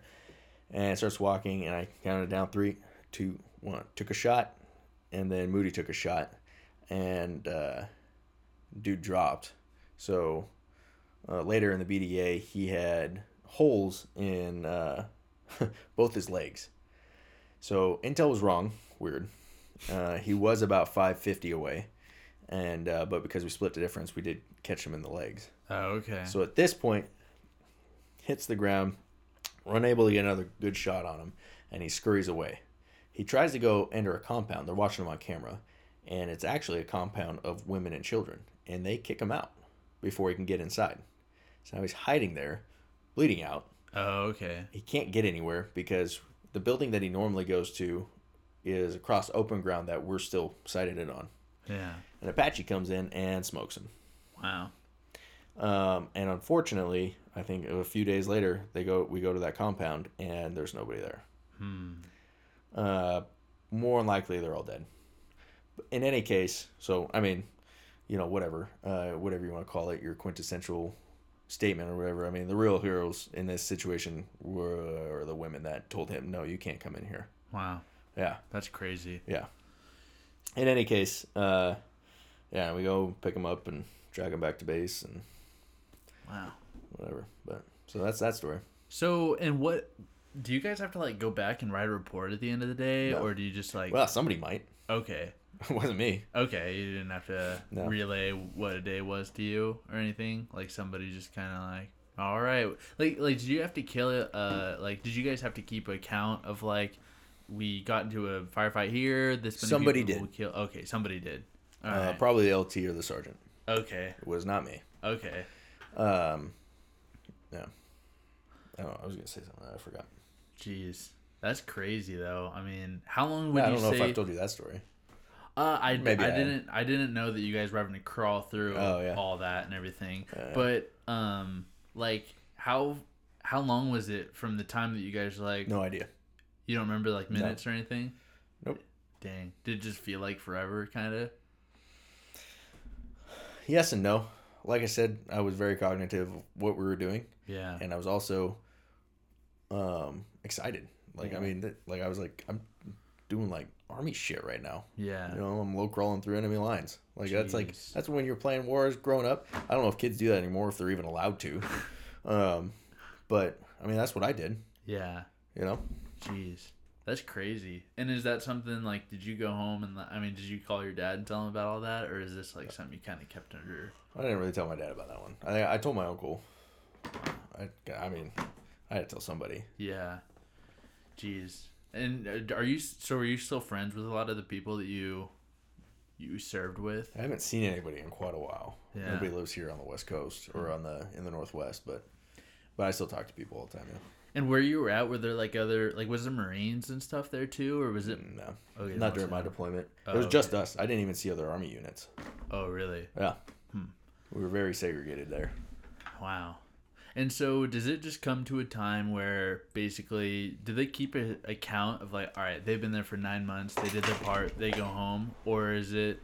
I mean, like, how do they go about letting you know, like, you're done here? Like, is it? It's just a rotation. Okay. So at a set time, a new unit shows up. Okay. And if there's something serious or something that was in the midst of when you guys were about to have to, rotate, would they be like, hey, we can't have you leave for like another month or whatever? Or What do you mean? like, could they extend your deployment? Oh Or yeah, would- easily. I mean, early Iraq days, people were like, "Yeah, you're long deployment," and then all of a sudden they're there for 18 months. Whoa. Yeah, Jeez. early deployments were rough. Jeez, that's crazy. Mine was only 9 months. But there's people that have like had to do 18-month deployments and stuff. There's people in their military career who have more time overseas than in the States. Yeah. It's kind of how like Sean was. Like Yeah. he told me like Yeah, early, invasion days. That's how it was. I mean, we didn't have the manpower. We were a peacetime army. yeah. And so they were like, yeah, we don't have anybody to come in. So it's up to you guys. Jeez. Enjoy the next 6 months. That's crazy. So so you came back to come home and everything, and what do you guys like fly from? Do you guys like fly straight back to? No, we went to Lewis, or- Manas again, turned in our body armor, did some stuff, and then I think we flew. Yeah, we flew back. I don't remember how we got back, but Yeah. Huh. excuse me. How Flew many back of you from guys come back? Like, was it your whole entire? there. No, you do it in battalion? sections. Oh, okay. So there have been people who have been back for like 2 weeks by the time I got back. Oh, okay. Like, yeah, those are good stories. You haven't drank in 9 months, and then Oh, some yeah. people get back, get hammered, and get naked in a bathtub and shit themselves. and then they become a safety brief. Jeez. That's crazy. And is this usually, was this, when you were done, were you about to get out of the Army? Or, I mean, I guess you're still Yes. technically, but I mean, you're... Yeah. I was getting out of active duty. So I got back in January, and I was getting out in August. With terminal leave and stuff, I was out in July. So I had about 6 months, which is kind of nice because they just accelerate your process. All I did was clearing. Yeah. I didn't really do any Army stuff for those 6 months. Did you get to eat very much, like, while you were over there? Like, was it pretty, like, were most of your days spent, like, hungry and dehydrated and stuff? Or No, like... the dehydrated thing was kind of a one-time thing. Oh, okay. And side note, once you're dehydrated, it is a bitch to get back to rehydration. Yeah. Oh my! It's easy to get dehydrated, and it is hard getting back.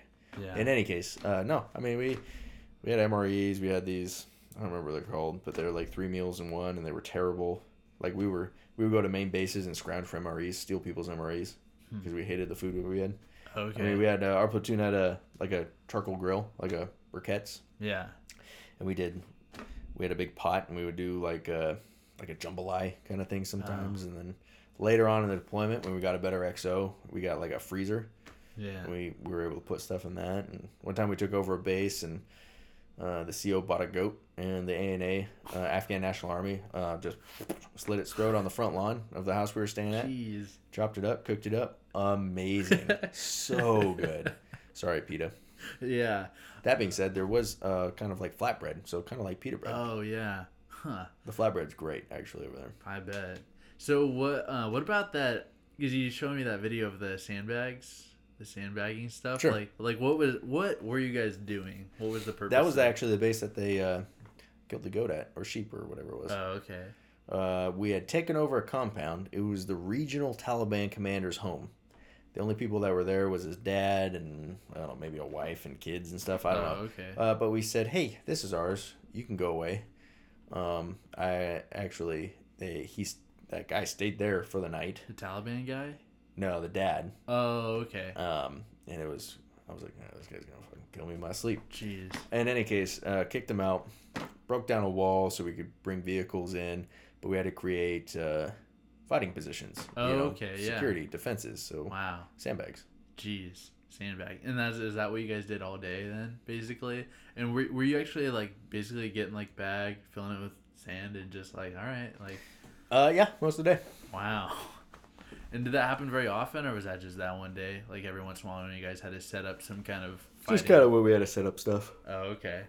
All right. We didn't just fill up sandbags for fun. Yeah, I guess you guys don't need to have those on hand all the time. But, so you guys come back, and what's it like coming back after that? I mean, I guess it's kind of nice. I mean, It was surprisingly simple. It was almost surreal. Yeah. Like, I was back, and I was just kind of like, I'm back. Yeah. It was different. Yeah, I don't know. It was really weird. It wasn't like a crazy readjustment initially for me.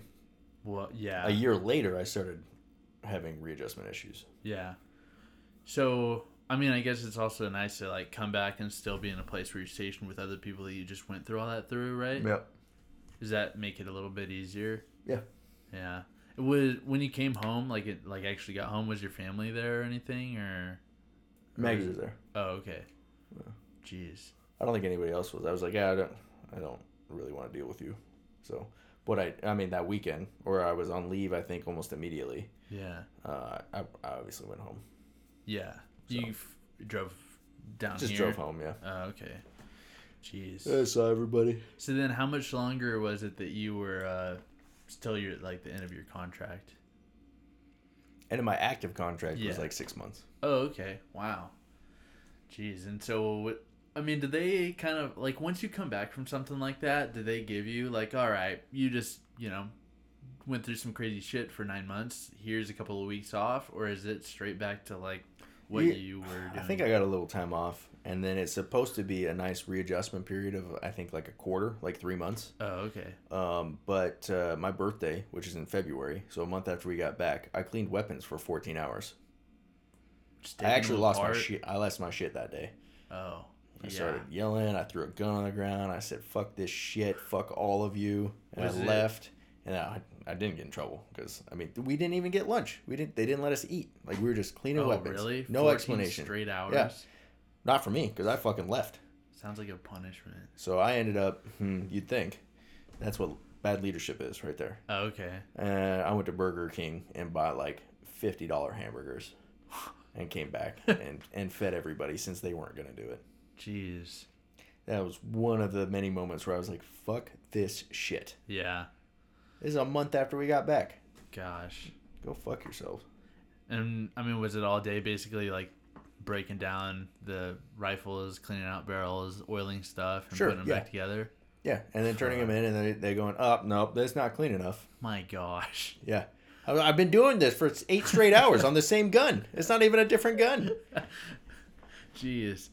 Well, yeah, no, but, I mean, I guess now, because I saw you quickly, you were showing me, I think at one point when we lived together, you took apart your rifle just kind of quick, and I'm guessing you're pretty quick at that now. Like, if you had to, could you remember everything you have to do to, like, break one down, clean it, put it back together? Guessing it's kind of like... Sorry, I was reading a text. What did you say? No, I'm guessing it's, at this point, it's kind of like scarred into your mind how to clean a gun like that and all that. I learned all that in basic. Yeah. So, yeah. Were you guys having to do that all the time while you were over too? Like, was it like a get home, make sure, like, or I guess get back to base, make sure that everything is like... Yeah, generally. Okay. But with the M14, you just, you check the trigger assembly out and you run a bore snake through the barrel. You clean your trigger assembly with a toothbrush and you put it back in, you're done. Oh, okay. It's a pretty simple weapon. Pretty quick. There's another level to cleaning after that, but, I just never did it. Oh, okay. It works. Yeah. All right. So 6 months, like, you get out of the Army. What's that like? Is there just like, do they try and like, all right, hey, we know it's the end of your contract, but hey, what if you stay in? Like, do they try and pressure you, like, at all? Or? Yeah, there's a lot of that. It's called retention. Oh, okay. There's a guy whose job is retention. And I walked in, and he opens his mouth to talk, and I go, no, Sergeant, no thanks. He goes, okay. He's like, I won't bother you anymore. I'll sign your paperwork, and you're done. Is there any kind of, like, I guess if that guy's, like, successful at doing his job, is there any kind of, like benefit to him? Or does he just get recognized for it? Like, hey, way to keep the guys in? Or... I don't know. Or is he just, like, I just go around and ask people if they say no, I don't care? It's not really a sought-after position. Oh, okay. It's kind of like a, hey, there's an opening here, and eeny, meeny, miny, Sergeant Smith, whoever. It sucks to suck, but you're retention NCO. Oh, okay. And his job is to just sucks go to around. suck, by the way, is a Kyle Taylor thing. All right. So you came around. You're like, no, screw that. Was there a lot of guys that? Was there anyone else? Did you hear anyone like, yeah, I'm doing it again? Or were most people? I got a buddy who keeps reenlisting. Oh, really? I'm like, what are you doing? But they offer you, don't they? Kind of like give you like a. No, there's zero incentive for me. Oh, really? I was like, yeah, give me like a $25,000 tax-free bonus. I'll stay in. For 3 years. Is that an option, like, to some people? Like, do they? Sure. I knew an SF dude during the height of the war, and like a Green Beret, and he got, I think he said like a $75,000 tax-free bonus to stay in. But that's SF. That's something else. Okay. They spend countless dollars making these guys Green Berets, and they're like, please stay. Yeah. Yeah. It takes a while to get somebody there. So you said that if you never ended up getting married and everything, though, would you probably been like, yeah, I'm doing this again? Or yeah, do you think I wouldn't have had anything back here? Yeah, that's pretty much all there was to it. And it was more, the deployment was really hard on Maggie. Yeah. Obviously, it wasn't easy on me, but because while you're over there, you don't really think about it, but when you think about it, it takes a toll on everybody involved in your life. A significant toll. Yeah. Going to war and fighting. And she didn't want to do another one. And so I said, okay. And if I'd stayed in, you're going to do another one. Yeah. And were you pretty open? Like, you're like, I'm not going to re-enlist? Or did she have to, like, pressure you? Like, hey, you're not going to re-enlist, we talked about it quick. Like, it was a conversation we had. Yeah. Oh, okay. But did she have to convince you? Or no. She said, I don't want to do another deployment. And I, at the time, didn't want to play Army anymore. Oh. So it was kind of easy. You didn't want to play Army because you knew that it was taking a toll on her? No, because the Army is retarded. Sorry. Again, whatever. Yeah. It's I mean, you've heard some of this stuff. I mean, I didn't get water. Yeah, I'm in a desert. You're not giving me water. That like little sucks. things like that. Lots of little things that just says, man, and and then you get out, and 5 years later, I'm like, God, why did I get out? And then I come here and I do a podcast. And oh yeah, because they didn't give me any water in the desert. That's why I got out. Yeah, no, that makes sense. So what were some of the best things about when you did get out? You're like, oh yeah, like I forgot about how good this was. Not waking up and working out every day. Okay. Yeah. Is that basically standard every single day? Wake up, when go you're for a active jog? duty, at least infantry. Yeah. Wow. I mean, I'm sure a lot of different MOSs do that in one way or another, but I mean, you run. You guys are like at least 3 miles every day. Every morning, like first thing. Yeah, you just run. Why are your knees so bad? Well, maybe because we run every day. All right. So you got out, and then what were you thinking? Like as soon as you got out, I mean, I know that you didn't immediately go into the career that you're in now. What was do they kind of help you find jobs or they can, but I don't know. So a lot of the things they do when you're out processing, a lot of the classes you can take and a lot of classes you have to take are geared towards kids that got out of high school, left mama's house, joined the Army, had some guy tell them what to do for 4 years. Now they're going to get dumped out at 22 with 0 real life skills. Yeah. How do you interview for a job? I at least, I wanted to get in sooner, but I'm glad I had 2 years there between high school and Army where I kind of knew what real life was. How do I pay bills? There's people who don't know how to pay bills. Yeah, that's true. There's people like 18-year-olds with, babies and baby mamas that they have to pay, but the Army just takes the money out of their paycheck. Yeah. Like, they just do it all for them. You don't have to pay for rent. There's no housing. There's no food. You just go to the DFAC if you need to. Yeah. You don't have to buy like $200 in groceries every 2 weeks. that makes sense. And so a lot of people get out and they go, what am I doing? How do I real life? And so there's actually quite a few programs that are geared towards that now, which is actually good for them, assuming that those people go to those programs and truly take from them what they have. But I mean, I had the couple years, I had kind of a plan set in place. I knew where I was going to be living at, Yeah. Yeah, I guess it's kind of hard to come back and in an interview. So what are some of your skills? Well, I'm really good at combat. So if this office ever has any issues with that, I'll take a lead. Yeah. Yes. All right. Yeah. What was your first job when you came back? First real job was it was loss prevention. Oh, was it? Yeah. Oh, okay. And that was months after I got out. And you immediately moved into Oregon City? Yep. And did you and Maggie just move in together right away? Yeah, she moved in with me actually when I got back from Afghanistan. We lived up off base, but we lived up I forgot in Tacoma about that. Together. Okay. Wow. What's did you like it up there? I mean, no, not really. Yeah. So you got back, you moved down here, you applied, and you got in, doing loss prevention and everything. Yep. And I mean, me and you got to deal with it a little bit. I know that there was. I guess I met you even before you did your phase 2. I think that you were over in our store, and there was somebody that you recognized that did shit at your store, and me, you. I actually ran into him at work. It's man, I can't remember his name. Yeah. But yeah, no, I remember that. That was pretty fun.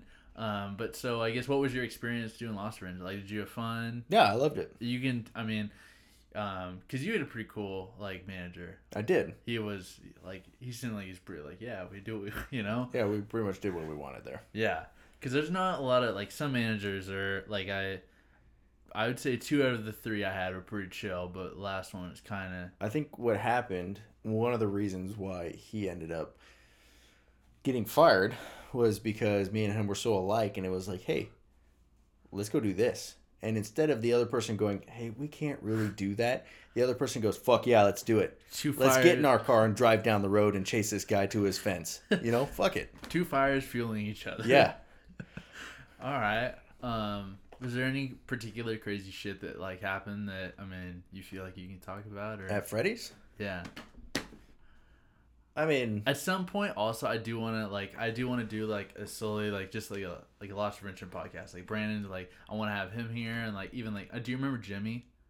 He was at We should get Matt here too. If he wants to, yeah. I mean, if you just watch the underside of your desk. Yeah. We talk about him because Isaiah works with me at work. Oh yeah. The man. He was at. Sure, you know who he is though. Yeah, I know who you're talking about. And so we have stories every once in a while. Yeah. But yeah, that'd be cool. I'd be down for that. Okay, yeah. So we could do. I mean, I'd be down. Side note. I mean, this isn't really podcast stuff, but between you and me, I'd be down to do like a loss prevention one, and then what I currently do one. That kind of thing. If honestly, you want to kind of wrap this one up. Well, yeah. I mean, yeah, we can. I guess. So we do a Jake Army, Jake LP, Jake whatever you call it. Loss prevention. Deputy. Yeah. Loss prevention and deputy. We can kind of go ahead and we can transition to like how that happened. But yeah, we'll just kind of skirt over the fact that yeah, you were in loss prevention for a while. But yeah, I mean, I got 2 other mics, so if you know, if Ben wants to come and he can be in here. He was interested. I told him I was doing this today. And okay. So yeah, that'd be cool. If Ben wants to do it, and like I don't know, Kearns or whoever the hell else, we could set up something. And they could all. You'll definitely not have a podcast if Kearns comes in here. Oh, okay. Okay. All right. So yeah. So how long did you end up doing loss prevention for? It was just. Like 6 months. Okay. Ish. This is before I quit. Before they could fire me. Okay. Yeah. And then you ended up going to. Was it? I went and worked at a warehouse, like nights, like doing freight. Okay. And it was terrible. I hated it. And how long did that last? 3 weeks. Okay. Because then, didn't the military help you get a job, like, working Oh, yeah. Yeah. Shit, you know more about me than I do. Well, that I was like, man, that sounds pretty chill. It was awesome. It was great. So I was going to school under the GI Bill. Okay. And while you're going to school, you can get a student work thing. I don't remember what it was called. Yeah. But I was working, and it's all, like, veteran-specific places. So I was working at Willamette National Cemetery as almost just like a receptionist. Yeah. Like I wore shirt and tie to work kind of thing. I answered the phone, and while I was there, I was allowed to work on schoolwork. I was allowed to. I just kind of answered phones and I helped them out. Took off some of the workload for some of them. I went out with them and helped with funeral specifics because they do memorials there. So each family gets like 30 minutes for they come in. Somebody plays taps. They do the whatever gun salute. Oh, okay. Like 21 gun salute or whatever it is. Yeah. And on a side note, Willamette National Cemetery is amazing. It's gorgeous and it's very well run, and it has it's known as the Arlington of the West. Oh, okay. Actually, I didn't know that. Is that kind of why the military helped you get put there specifically? Oh no, I got a pick of a lot of places, and I kind of was just like, well, that one's kind of close and it seems kind of cool. I'll go in and try that. Sounds like it was pretty relaxed though. It sounds like it was pretty chill. Yeah. It was nice. All right. And I got paid minimum wage tax free. Oh, okay. That's pretty cool because of just because of the program it was. Oh, okay. And then so you're going to school, and what were you specifically going? Were you just kind of like, I'm just gonna get a degree, or? I didn't have a job, and I get paid. The GI Bill pays you to go to school. Yeah. Okay, that makes sense then. And so then after a while, how long did you stay there at the cemetery doing that? Oh, that whole setup and everything. I don't remember. It was just a few months. Yeah. For the summer, I think maybe 6 months. Yeah, and then you started thinking you were gonna go for law enforcement. Oh no! During that time, I was doing stuff. Okay. Because I was talking to the director. I was like, "Hey, I got picked up, so I'm just gonna work for a little while longer, but then I'll be done." Yeah, and why did you end up going with county work rather than like city or state? Or... they were first ones to pick me up. Oh really? Did you apply to all of them? To like? I applied it to County on the Road. I applied to a local Canby on the Road. I guess Canby. I applied at Canby, County on the Road, and then County in the Jail. And County in the Jail picked me up. Okay. Did you apply to state too, or were you like, I don't really want to do state stuff? Oh, I did actually. Do you know that? Oh wait, yeah, I remember. Because then that. Like I said, apparently you've done your research, or you remember things better. I looked into your Wikipedia. Yeah, okay. I also I put in for state. Okay. But my background investigation brought up the fact that apparently I don't have enough life experience at the time. What? That's what I said. All right. I thought it was because I was drinking too much. Oh, okay. Wow. So, so then did you just get contacted by Clackamas and they're just like, hey, we like what we see, or like, I mean, how does that? I mean, it's a process. There's Yeah. several testing phases, several interview phases. What's the? I mean, can you talk about all the phases, or? I mean, I don't remember most of them. Okay, I just wasn't sure because is there basically like a test or anything like that? Like, isn't there like physical tests? Wasn't there To get hired, no. Actually, there wasn't a physical test at the jail. Oh, really? On the road, there is. Yeah. Oh, I thought you had to like run and like go up some like little stairs and stuff. No, and, like, that's probably why there's so many fat fucks at the jail. Yeah. All right. So then there's just like a mental eval and stuff, all that. Yeah. Ask me how I passed that. How'd you pass that? I have no idea. No idea. Okay. Is it pretty lengthy, or is it just? Yeah. Is it? Is it? I left there thinking I was a nutbag. Really? Yeah. Is it written, or I mean, cause No, it's just some guy watching you as you answer weird questions. Oh, okay. Actually, I had to do that for working for a security company and everything. Yeah. It was funny because I was supposed to do that long before they even gave me Yeah. a gun, and then months in they're like, "Hey, you're supposed to do a mental eval," and then I see questions like, "Have you ever thought about like killing your family?" And I was like, "What?" Like, and it was just My question is, who answers yes to that? Like, I know, even if right? you have, not that I have. I know. I was just like, Who would answer yes? Like that, obviously, like as a person, you got to be like, do I want to keep my job? No. Yeah, right. Like, all right, I wasn't expecting this question. Gotta say yes. Yeah. Like, but all right. So some guy just sits there, watches you, and is like, all right, he's fine. Or I don't really did know. you know anyone that was like there where they failed that? Like where they're just like, yeah, nope, that dude has issues. Like, I mean, yeah, but I don't know anybody specifically, but I know that people do get bounced out at the eval part, the mental eval part. So that part goes, and then there like a some kind of interview from like a board, I guess, or something like that, or Yeah, so you do a regular interview, and there's a board of people there, and then if you pass that, you go back and you do a command staff interview, which is a little more laid back, like kind of is this guy gonna fit in here, kind of thing. Oh, okay. Hey, where are you from? What do you do? What do you like doing? Oh, okay. And they just ask Are you related to anybody on this board? Oh, really? Oh, okay. That's because they already knew I was. Oh, okay. Yeah, I guess my brother-in-law was on my command staff. So he was there, like. Yeah. Oh, okay. And is that like? Is that like a? No, he checked into it beforehand. Oh, okay. So no nepotism. All right. So then you go through all those steps, and then they basically agreed, like, all right, he seems cool, like. Yeah, sure. Let's give him a shot. Okay. And so then you get hired on, and before you end up going down to, I guess, like school kind of for down in Salem, did you kind of just shadow somebody? No, I was working. So you have FTEP, field training exercise program, whatever it is. And you were on like kind of following like a senior sheriff deputy, right? Yeah. Well, definitely senior to me, but people who qualify and they become FTEP instructors or whatever, you just get paired up with somebody and they teach you everything they know. And you're with them for like 4 weeks or 5 weeks or something, and then you move on to another one on a different shift. Okay, and you're with that person all day long? Yep. And they grade and critique and help guide you on how to become a decent deputy. Okay. You do a pretty good job? You what? Did you do a pretty good job, would you say? Yeah, I did all right. And is it the same guy for the whole entire thing? No, you have 4 different coaches. Oh, okay. Actually, it's supposed to be 3 different. So you have a Phase 2 coach, a Phase 3 coach, a Phase 4 coach, and for Phase 5, which is like only 2 weeks, you should have your Phase 2 coach, but you never do. These all guys? Because then that guy can see you when you started FTEP and when you ended FTEP. Oh, okay. So they don't make all the instructors guys that have been there for like 20 years or something like that? Oh, okay.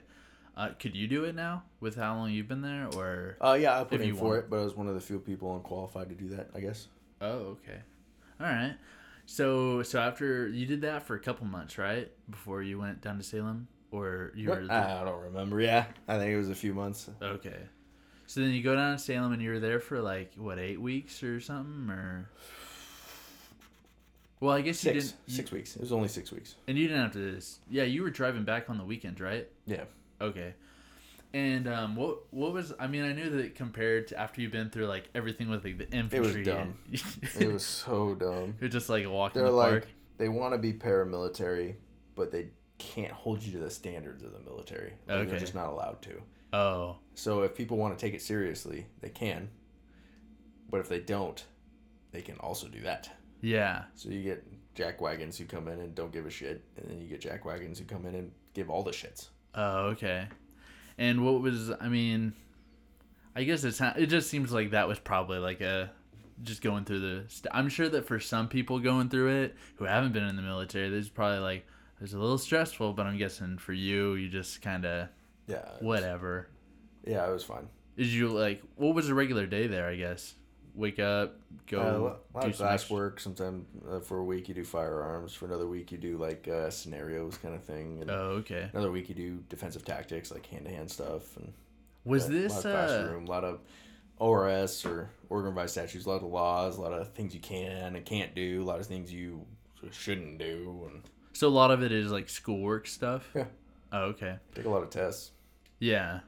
And then, yeah, I remember me and Maggie, and your dad was there. We all went down, and yeah, we saw you graduate. That's pretty cool. Yeah. I didn't realize, was that like a pretty normal size class of people? Yeah. Oh, okay. There's a lot of you guys, and I didn't realize that. I mean, did they do basically anyone there that's like for becoming a state, or is it all county? Like anyone that's gonna become a county sheriff deputy, they all have to go there, or is it like? Corrections deputy. Oh, okay. So city So and that first, there's a 16-week course for patrol deputies, or for patrol in general, for county and city. Yeah. And then the state police have their own academy. Oh, okay. All right. And that one's very militaristic. They hold them to that standard. So that one's pretty serious. Yeah. Okay. Well, I guess sure. Well, yeah.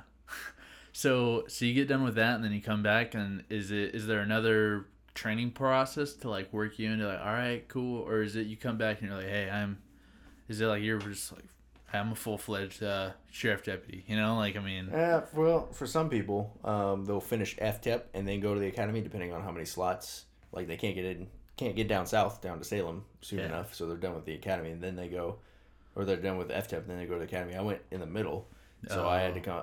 When I came back, I just finished FTEP, and then I was good to go at that point. all right. And what's like a regular day like now being like sheriff deputy? I mean, I don't know. Every day is different. We work 12-hour shifts, so I get there about 6. Each post is different. yeah. You do different things at each one. You have a series of things that you need to do every day. Yeah. It's just a routine. All right. Yeah, we don't have to like get into the stories and stuff because that could be a lot more fun if we do it with like Ben or something, you think? Yep. All right. Cool.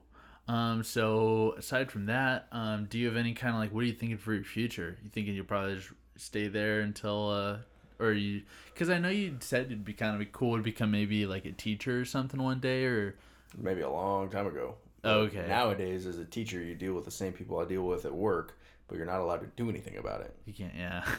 All right. So when they're being dickheads, you're just like, oh, well, sucks to be your parents, I guess. Yeah. So you think you'll probably stick with, Yeah, I'll do that for a while, and, maybe if they decide I'm not a good fit for them at some point in the future. does then... that happen to anyone where they're just like, yeah, I don't feel like you're, Oh, no. That's more of a, what's the term, euphemism for getting fired.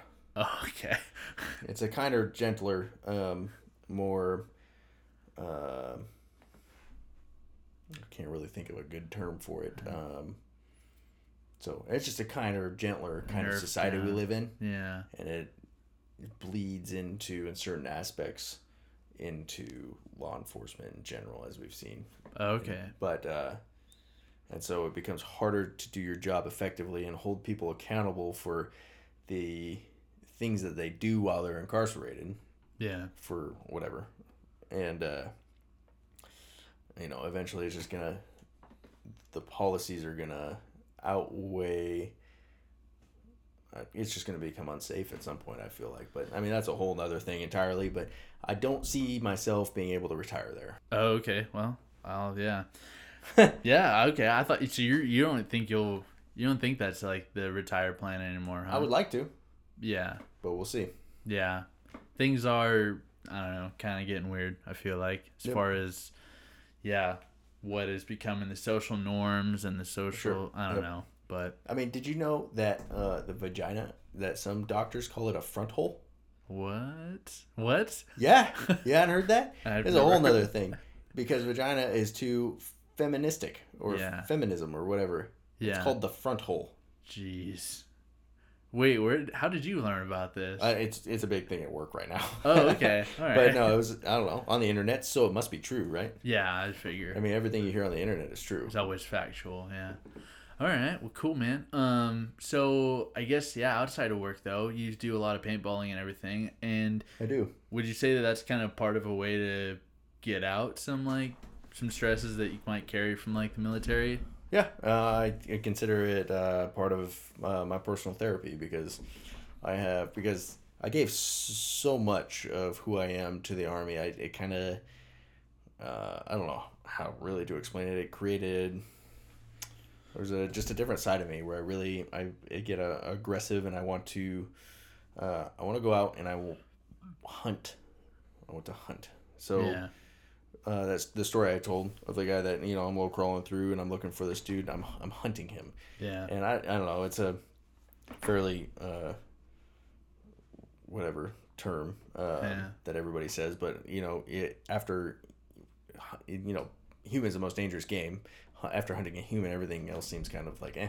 Yeah. And so when I paintball, I'm allowed to creep around. I'm allowed to hunt people Without killing them. without killing them. All right. And so when I can get that out, I feel great.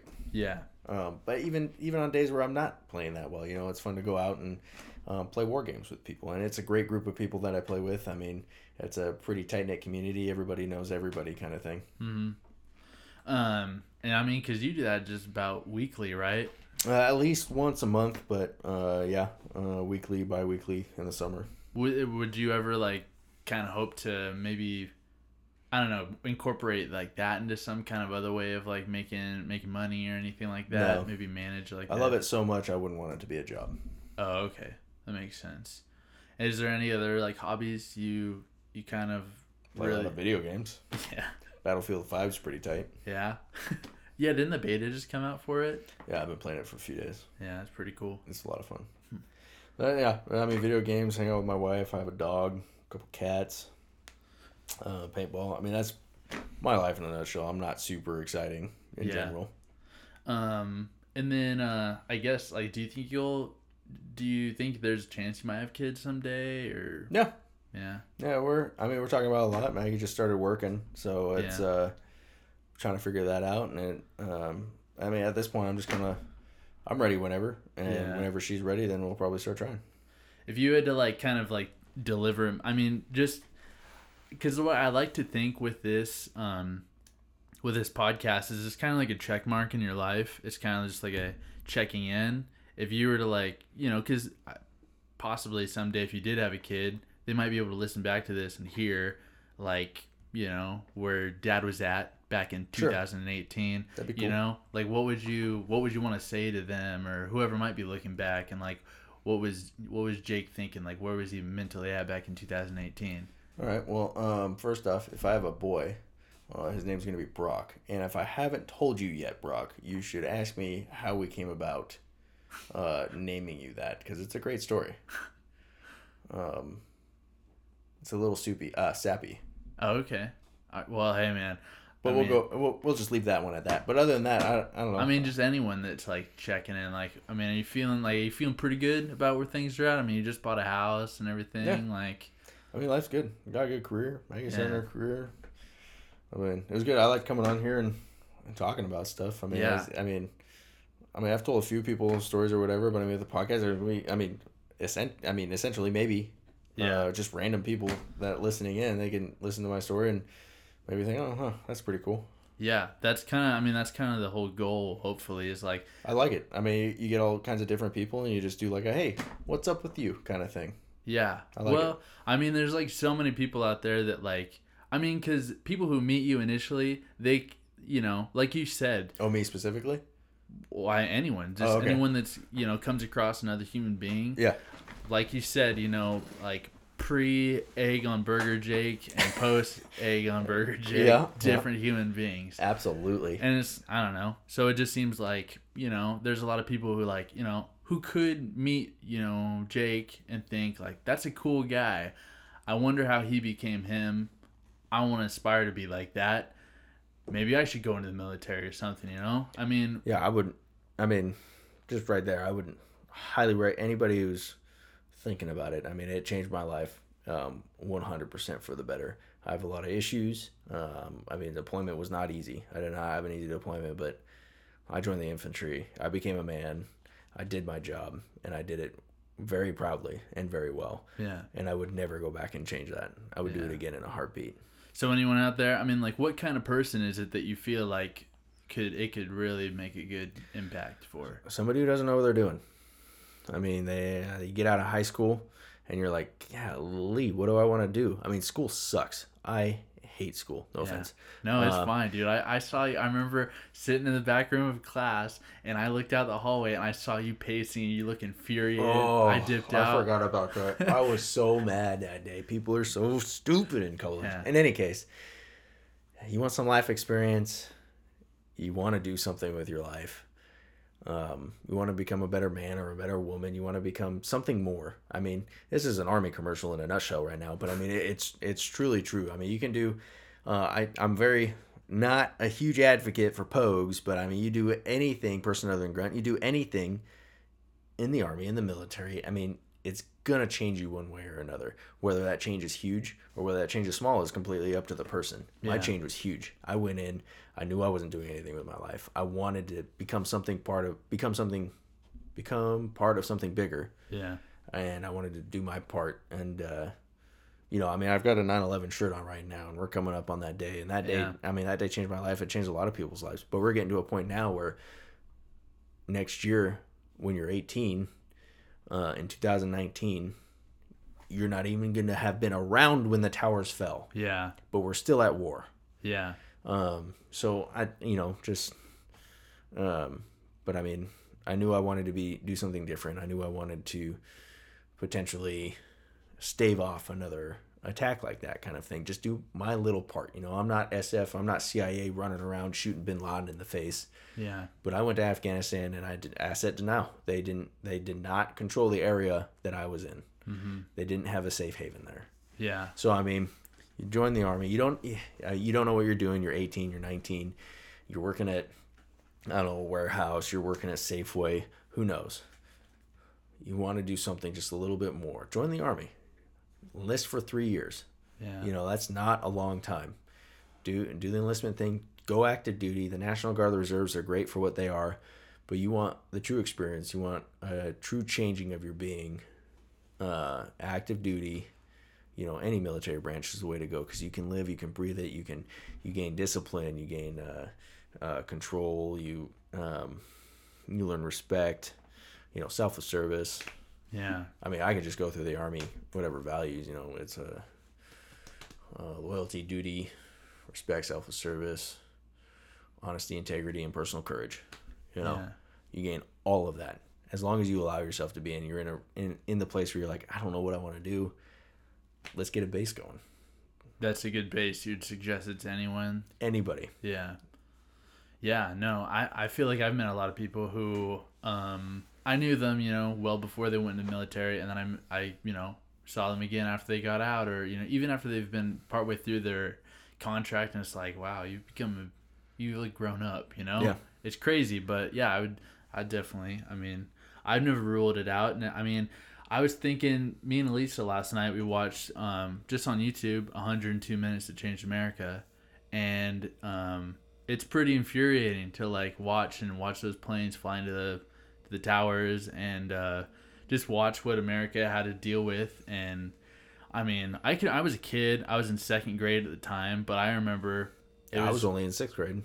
Yeah, it was scary. I knew that something serious was happening, but I couldn't imagine if I was 18 or 19 years old. It'd be really easy to feel like I need to go be a part of fighting this off and preventing something like this happening again. And if something like that was to happen again, I'd consider going to the military for sure. I'd probably get back in a heartbeat. But just because we aren't in the midst of a heavy war doesn't mean that there's not things that Which can we be, are. Still, Yeah. let's not forget that. Yeah. But even if we weren't, I mean, sure. There's things to be gained for that person. Yeah. Just So from, I see what you're saying. So even in Yeah. peacetime, like my uncle was in the Army in peacetime, he still gained everything he needed from the Army, that base, that becoming a man kind of thing. Yeah. And he was in the Army. He was active duty. Unfortunately, he was an MP. We're not going to get into that. Nobody likes them. But, you know, he got out, and now he's one of the most successful, and I look up to him a lot. Yeah. And, I mean, it all started with him joining the Army. And would you say then that the Army was the biggest change, like it changed you for who you were going to become? No, Yeah. Egg on Burger. That was the biggest thing. That was the biggest thing. No, yeah, probably the Army. Yeah. All right. Well, cool, man. I mean, we can go ahead and wrap this up and just... I have to pee really bad. Yeah, me too. But, all right, man. Well, I really appreciate you sharing your story, and, you know, we're hope to sit down and we can go over some more stories of Lost Wrench and stuff. But thanks, man. Yeah.